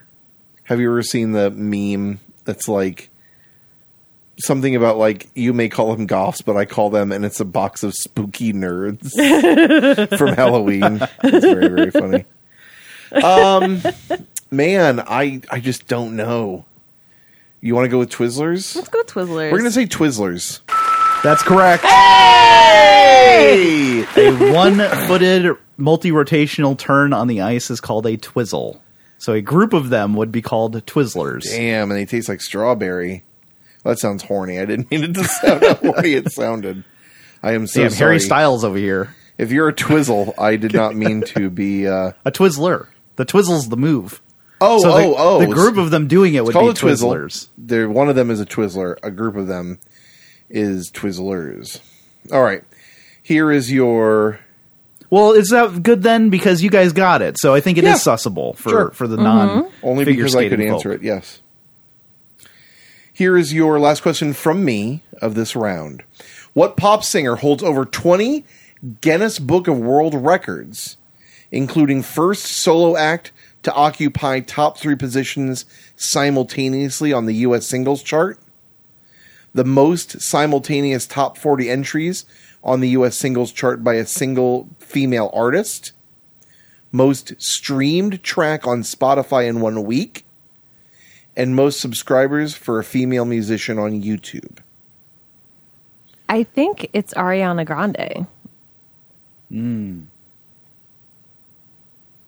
Selena Gomez has the most followers on Instagram. I know that. And Taylor Swift is another one. Good. I think it's we're in that vein here. I think it's Taylor Swift did have a number of achievements, has set records, but Ariana Grande also has. yes. And I think, looking at different records, you could say one, has surpassed the other. But I know with Taylor Swift's last album that many of those songs were on the top 10, maybe even occupying all top 10 spots at once, and that was a first. You could be right. That was not included in this list. So that makes me think maybe it's Ariana Grande. I feel very strongly about Ariana Grande. Let's do it. Ariana Grande.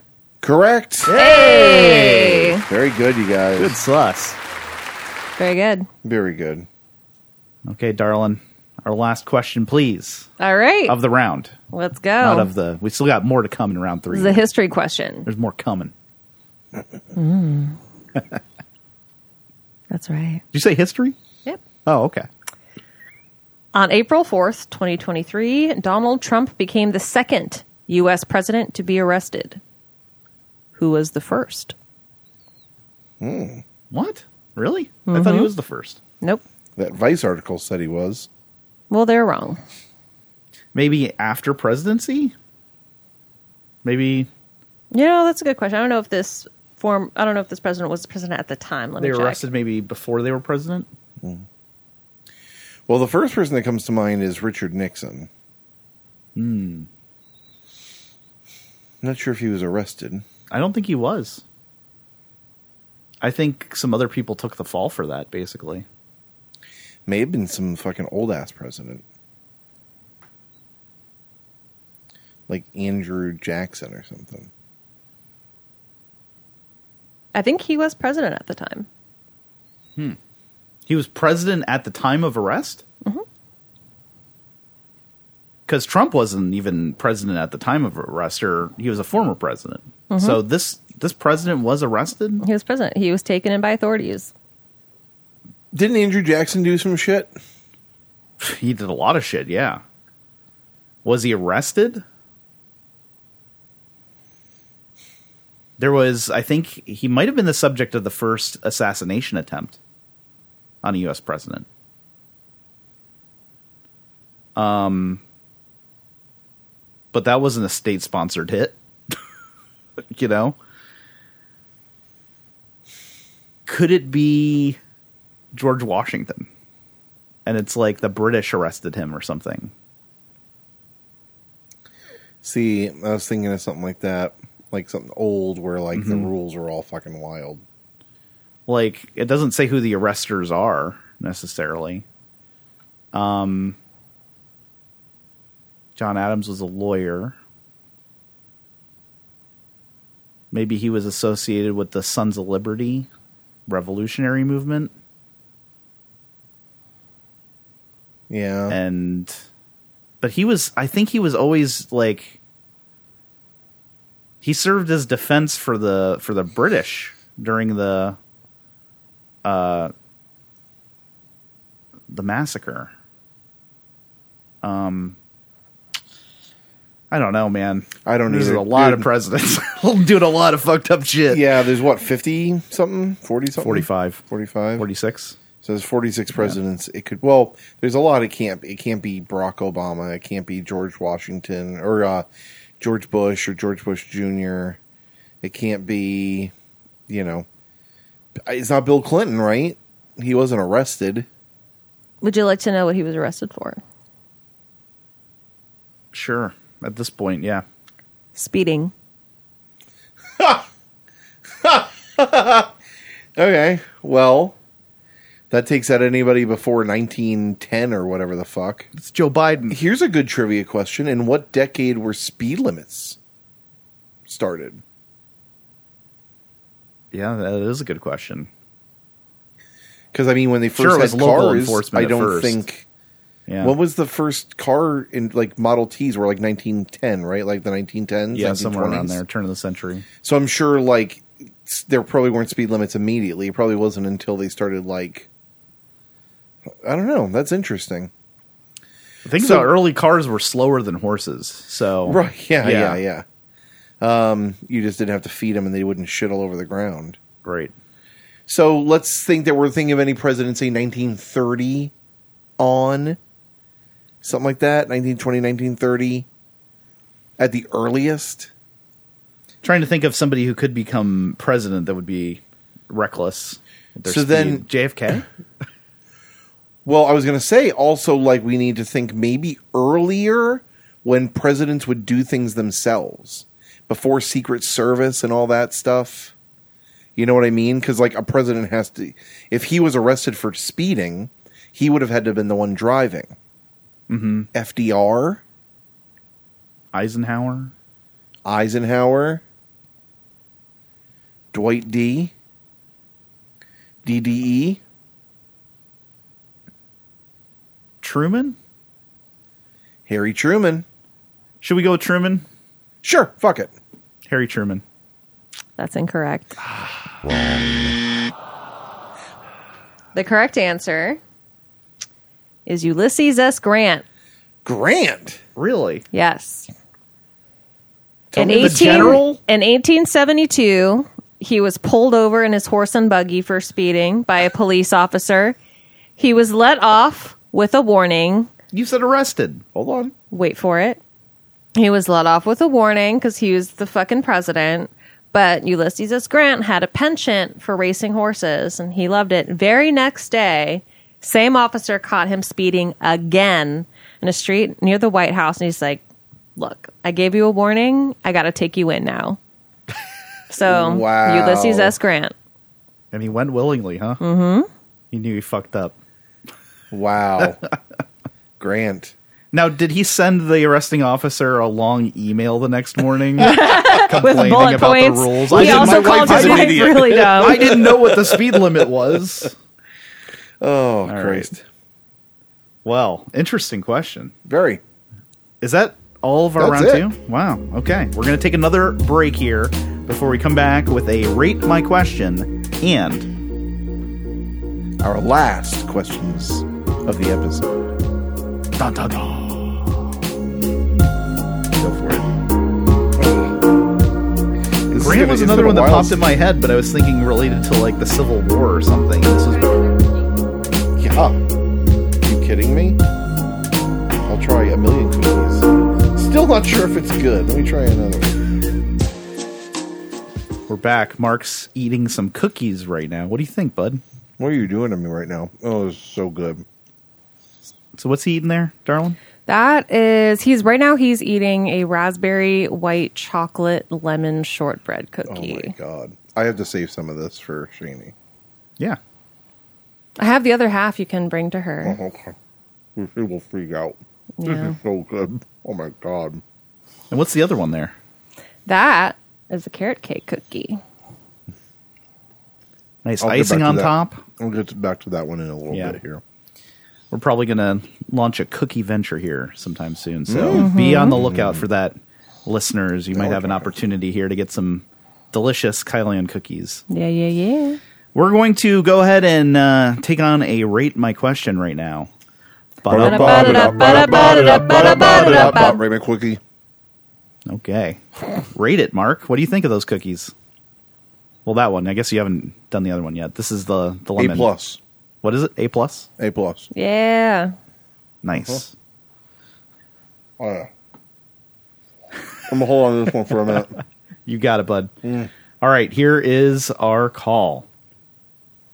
Hey, Lee, Mark, and if you have a guest, hey, how's it going to you two? This is Aaron calling with a Rate My Question. The category would be literary history. So here goes.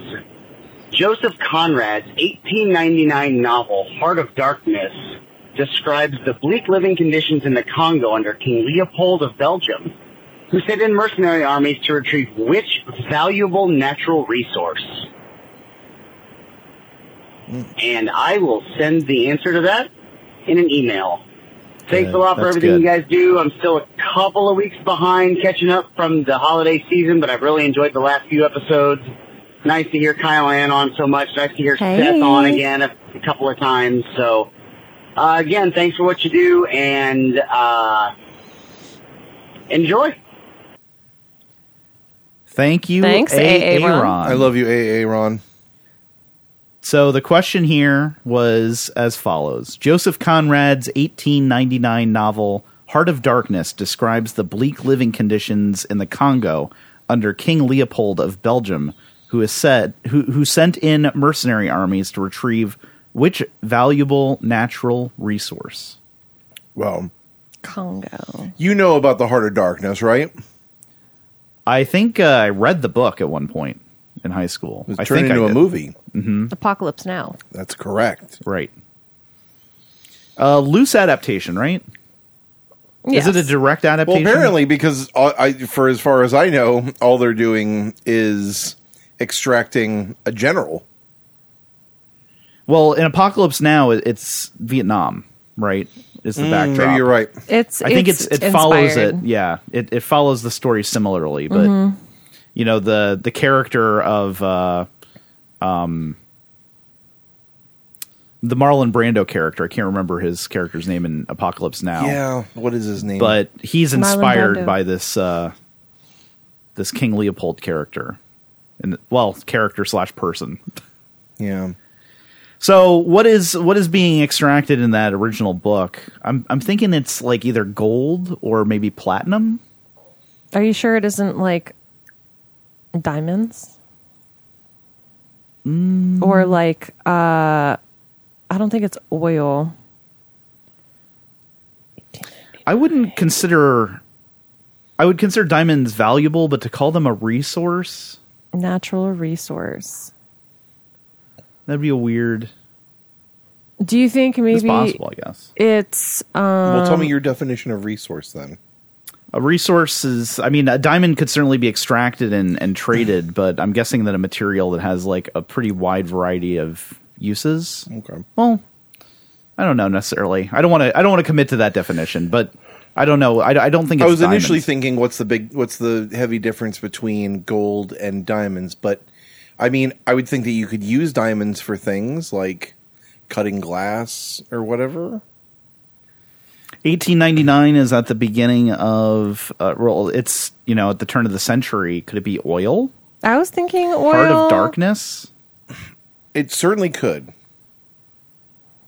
It certainly could. Just raw crude? Up from the ground came a bubbling crude. It could also be tea. Like maybe there's leaves, tea leaves. The Congo. So we're thinking Africa here. Yeah. Africa's in the Bible Belt. I believe Congo is actually in the Bible Belt. Bible Belt. What? The coffee belt. I was like, I started wondering, like, does Africa have a Bible belt? Maybe A they coffee do. belt. They do My now in bad. 21st century. Yeah, maybe it's that coffee that monkeys shit out or whatever. Oh, I know. It starts with a C. Caveat? Cavictus? Caveat. I don't know. I don't remember. Wood. No. Sheep. Brick. No. Ore. No. You're just Catan. Catan. These are the resources of Catan. I'm telling you, Stardew I think Valley. it's something like tea or coffee or tobacco or like ivory. Even ivory was huge. There's enough coffee and all that stuff in other places. I think it's got to be something that's very... Well, of course, we're talking about the guy from Belgium that's trying to get this stuff. Maybe it's cocoa leaves. Is it a type? Cacao. Is it a type of? Well, maybe that's a little 1899 now. I was gonna say maybe it's a type of like dye, but that was more prevalent like hundreds of years earlier, where dye was valuable. Yeah. Natural resource. Yep. So ivory wouldn't be considered a national resource or natural resource, I guess, huh? Yeah, it would. I think so. I mean, there's, ethical concerns with how it's procured, but... Well, I mean, that could very well be it then. I mean, she mentioned it and people thought like it fucking cured diseases and... But does the Congo have a lot of elephants? I thought that was more of like... I mean, I guess there are elephants all over Africa, different parts, but the Congo, I think of like deep jungle, right? I mean, I think of elephants living in deep jungle, I guess, or maybe not. Maybe it's snakes. Snake? A valuable resource? Snake skin. I don't know. It's not what would first come to mind for valuable natural resource. I'm thinking oil, very valuable. Fine metals. The Congo. Maybe gems, Man, I don't know. Emeralds. But, the plant thing, like, maybe that's influencing the quote-unquote governor's decision, is like, he's like, no, I enjoy the, either the cocaine plant that we're, dealing with here. Based on the clues... Tea. Based on the clues, they're saying that, like, the bleak living conditions of the Congolese people, so they're being forced to, like, farm something. You know what I mean? Well, I don't know if that's necessary. I think that... Or mine, but that's... I think just having to go into the Congo is what woke them up to the bleak living conditions. I don't... it's mercenaries that are existing in Belgium that are sent... either from, maybe from Belgium, maybe somewhere else. But I think it's just basically saying that, like, the bleak living conditions were realized by the people that were sent in there. I don't know if it has anything necessarily to do with... I don't know, We are struggling here. Yeah. Let's just... I think at the end of the day, I think maybe diamonds are the best guess. I think diamonds. All right. Especially back then, they, I think, were considered, Okay. a big deal. I'm going with our first guess, diamonds. After all that. Jigs Coke. Aaron's email here says, good morning. The answer to the question is below. Rubber. Rubber. Okay. Which makes sense for the time period, as we know, with, tires and whatnot being required for vehicles and stuff. Rubber became highly sought after during that time period. Okay. Very interesting because in the Wikipedia article, while we were looking up the answer to see if we could find it, it says that Kurtz is an ivory trader, which made me immediately think that ivory was correct. But all right. Now that's what I saw too, yeah. Now we have to rate this question. So I'll read it for you one more time here just to get it fresh in our minds. Joseph Conrad's 1899 novel, Heart of Darkness, describes the bleak living conditions in the Congo under King Leopold of Belgium, who sent in mercenary armies to retrieve which valuable natural resource?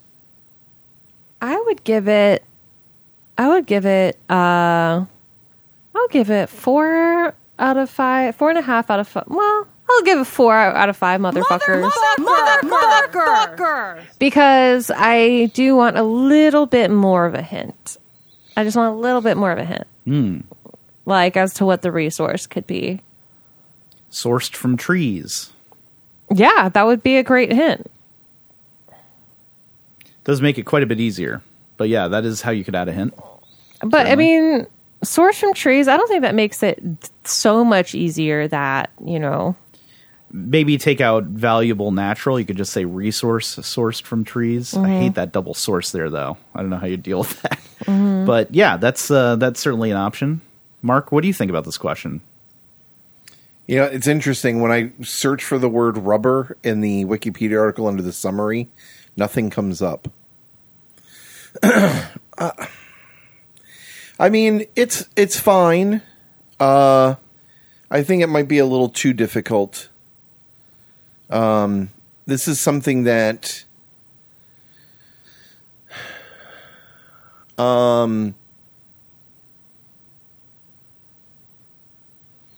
yeah, I wish there was something a little more. I think I agree with Kyle. I wish there was something a little bit more to glom onto.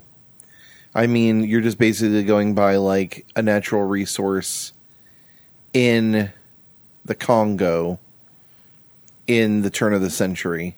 And unless you know the story, you're just kind of guessing. Mm-hmm. Yeah. I kind of think that this might be like what novel by Joseph Conrad, exposes the horrors of the rubber trade. Right. Something like that. That would certainly make it quite a bit easier. I think that would be more palatable for the general, pub trivia crowd, unless you're like in a room full of smarty pants every week. Yeah. So for that reason, I'd give this an A-. Okay. Yeah. I'm going to use the PIB scale here. Really? As I usually do. I'm glad you're shaking it up a little bit. Popular, interesting, built-in hint, and short and sweet is what PIB stands for. And I am going to give this a little P. Because literature, popular category. It's not a Liam Neeson. It's not a big P. But plot details, not as popular usually to ask a plot detail question. They are more difficult, and that's what we got going on here. So, yeah, if it was something like Mark's version of it where you flip it, I'd definitely give that a big P because, you're just going to be asking about like a novel name or an author or something like that, which is, good general knowledge in the zeitgeist. The particular details, it might be good for a higher level trivia, that's a little bit more difficult designed. But for my trivias, I know that would probably be a little too difficult. Maybe asking as the final question of the night, that's probably of that difficulty scale. Is it interesting? Yeah, it's interesting. I'll give that a little I. I mean, I'm not going to deprive it of an I because, it's got a lot of details here that make you think. Built-in hint. Knowledge of the source material here would do you well, and if you know your history, that might indicate the right answer, but those are not facets of the question, as Kyle pointed out astutely. So, yeah, I mean, even smaller B than there is a P. Is there a B at all, even? I don't know. I'm thinking no. You got valuable natural resource. I'll give that the tiniest little B. Mm-hmm. It's barely hanging on. Short and sweet. Yeah, it's not overwritten. It's fine. So I'll give that a little S too. I will give this an X. Dallas brought up the X factor, of a question, and that is a question's ability to get a good sus going. And I do think the valuable natural resource did promote a good sus. We weren't like bored trying to think of an answer and like moving on to talk about other stuff. So I will give this Pibs X, all lowercase, is my rating for this question. I think whatever year this novel was, opened, the world's eyes to the horrors of the rubber trade in the Congo. Yeah. I think something like that is still difficult, still sussable. Mentioning Joseph Conrad, if anybody is knowledgeable about books, that's a built-in hint because he is known to be, that's like his big book. I would even say and I was going to say, I'm sorry, just real quick, which, spawned a movie, because again, it did spawn on a movie not related. So it's a little tricky. It's almost a little bit of a misdirect, but Joseph Conrad book, again, if you know that he wrote Heart of Darkness, I think that probably would be the route that I would go. Yeah, I like that. All right. Thank you for the question, AA Ron, and thanks for, your listenership and your friendship. If you'd like to write us with a Rate My Question, or a missed correction, please do so at nononsensetrivia@gmail.com or call us at 1-929-356-6966. Kyle, won't you please start us off with the last round of trivia I by will. asking us one trivia question of your choosing. I will do that. Thank you. Happy to oblige. All right. Which actor and comedian revealed in a 2009 interview that he still receives residuals for the 1992 film Batman Returns because he was initially under contract to play the part of Robin before producers cut the role from the film? Wow. That's a good deal. You Don't put even that have phone to be, down. You I don't wanna even hear have that to again. Yeah. Yeah. But that's a good deal right there. You don't even have to be in the movie and get residuals on what it made. Good God. Which actor and comedian revealed in a 2009 interview that he still receives residuals for the 1992 film Batman Returns because he was initially under contract to play the part of Robin before producers cut the role from the film? Let me throw an idea at you. I'm just going to say a name. Well, comedian, Yeah, comedian and actor. that makes it tricky. 92? So my first thought was Michael J. Fox. I would not call him a comedian. Exactly. Comic actor, Yes. but not. Exactly. Who is a comedian in 92? Actor and comedian. Would have had to have been relatively young. Yeah. That's the thing. It's like I can name a lot of actor or comedians from that era, like Bob Saget, for example, but he seems a little old in 92 Yeah. to be playing Robin. What a lousy Robin he'd be. And this is Michael Keaton as Batman. David Spade. David Spade. He kind of fits. He's got like the young boyish, but see again, comedian. So He was the, a comedian. The quantifier of comedian. Yeah. Do they have to do stand up? I Like- think he did do stand-up. Yeah. And I think he was on Saturday Night Live. So that's a live comic performance, not necessarily like a role that he was a cast member. And they don't do dramas on that show, so I would be fine calling him a comedian. Adam Sandler. I don't think it's Adam Sandler. Oh my. I think he's too big. I'm trying to think of someone. Let's get into the bat cycle. Oodie-doodie-boo. It's a great Adam Sandler. Batman, I just a little bit worried. That sounds like a bunch of bat shit. No, when I first when I read about this, I'm like, this has to be a factoid. And no, it's as of 2009 when this comedian was interviewed about Al Franken. this. I'm in Saturday Night Live mode now. Yeah. Clearly. 92. Mm-hmm. Rick Moranis. Did you say the year that the interview came out? 2009. 2009. So okay. as of so I don't know if he's still receiving residuals, but as of that Yeah. interview in 2009, he was. That indicates, though, that they were alive until at least 2009. Because I was thinking maybe Bill Hicks. I don't think he was an actor, though. He just did comedy. That'd be a rather surly Robin. Yeah, he's the other end. Andrew Dice Clay. Oh my God. As Robin. Smoking in his mask. Oh! What about, what's his name? He played Captain Stacy in The Amazing Spider-Man. And he was in that firefighting show. And he had that song, I'm an Asshole. Oh, Dennis Leary. Dennis Leary. Michael Keaton and Dennis Leary. What a fucking combo. Rob Schneider. What if it's Rob Schneider? He was on the Up and Up in 92. Surf Ninjas. Yep, he was in Surf Ninjas. I can't imagine. I'm trying to think of someone a little smaller. He's a small guy. Is he? Yeah.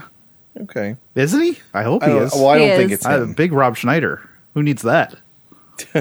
Putting on the muscle. Well, I don't think it's him. Carrot Top. Not him.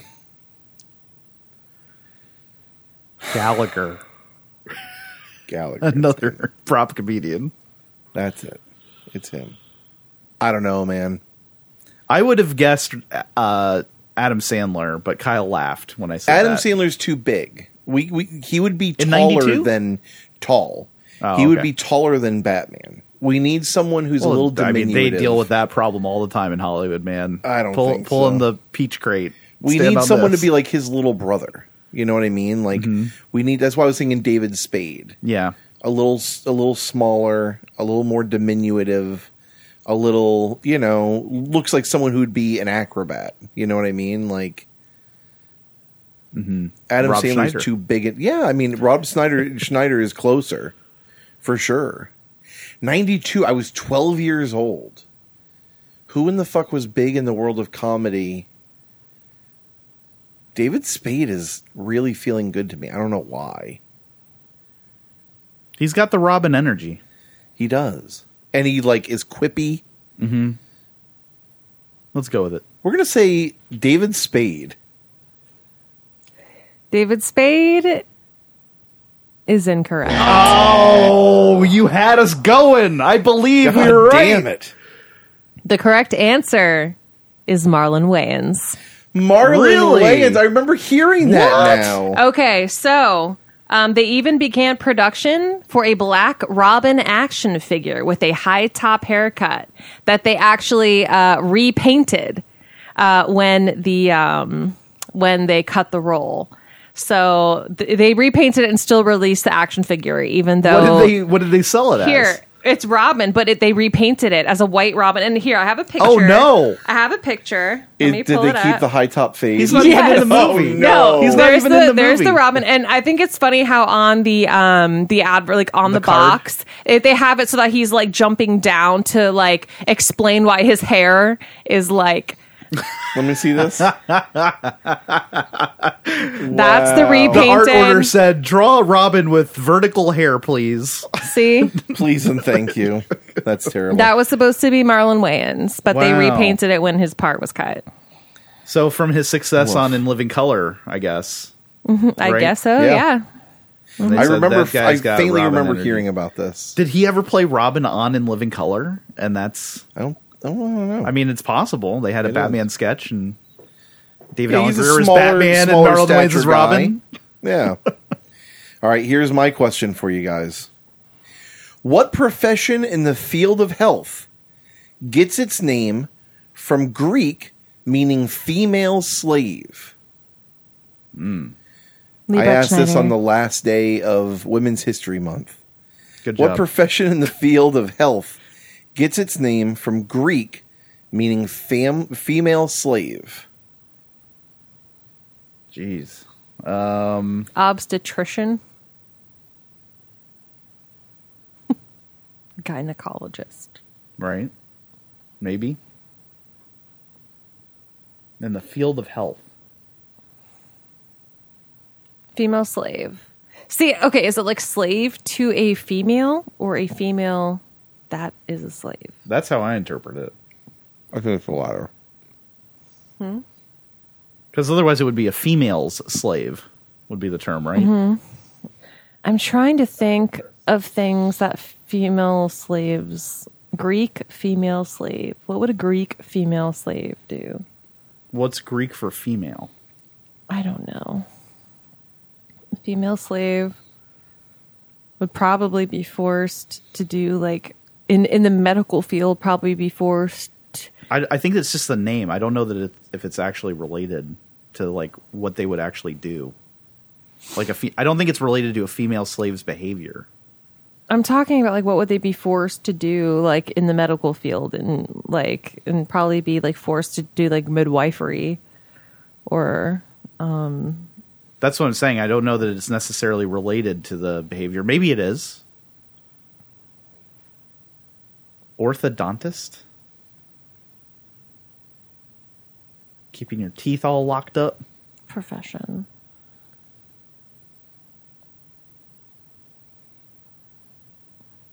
Midwife. Maybe it's midwife. That's not a Greek name though, right? No. Does it but- have a more Greek name? obstetrician. I'm a gynecologist. Wow. I am so sorry. Wow. You must be new here. I thought my volume was all the way down. I don't know what happened. Well, it's good that that's the sound that came out, judging by what you said you were going to watch earlier. So, glad that's what surprised you. Well, I mean, that's the sound of porn that I watch. That sounds lovely. You'll have to forward me that. Have you ever asked your buds to forward you porn? Just based on the sweet music that's playing. Hey, bud, that sounds like a good video you're CC watching. me on that. Forward that over to me. I don't know. I guess. I mean, I want to say like gynecologist or obstetrician. Because they're things relating to women historically. Mm-hmm.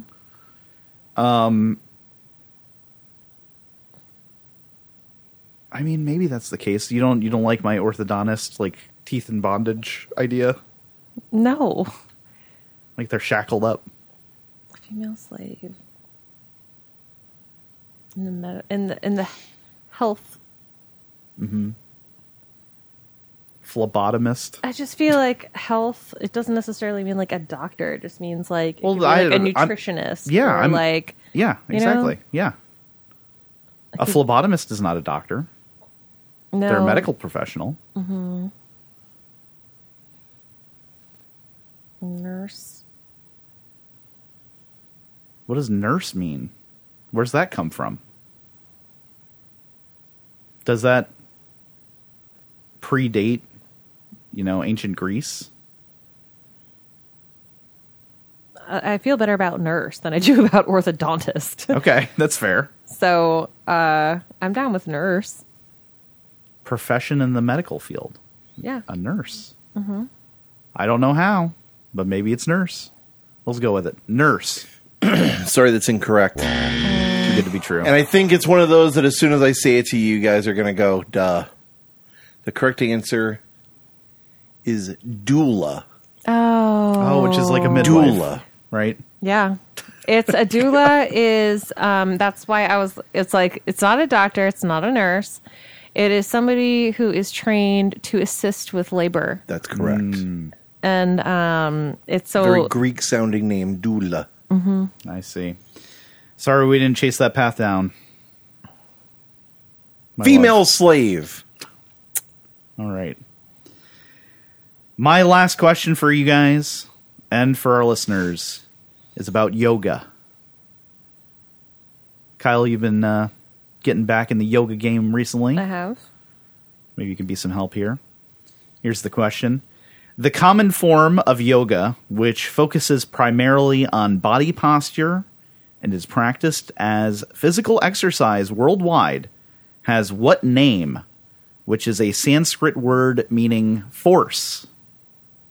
The common form of yoga, which focuses primarily on body posture and is practiced as physical exercise worldwide, has what name, which is a Sanskrit word meaning force?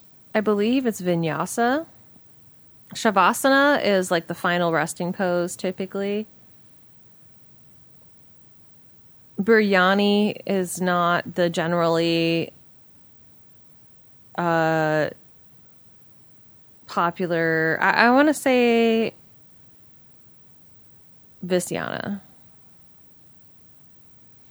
I knew there was a word like that was the closest I could think of.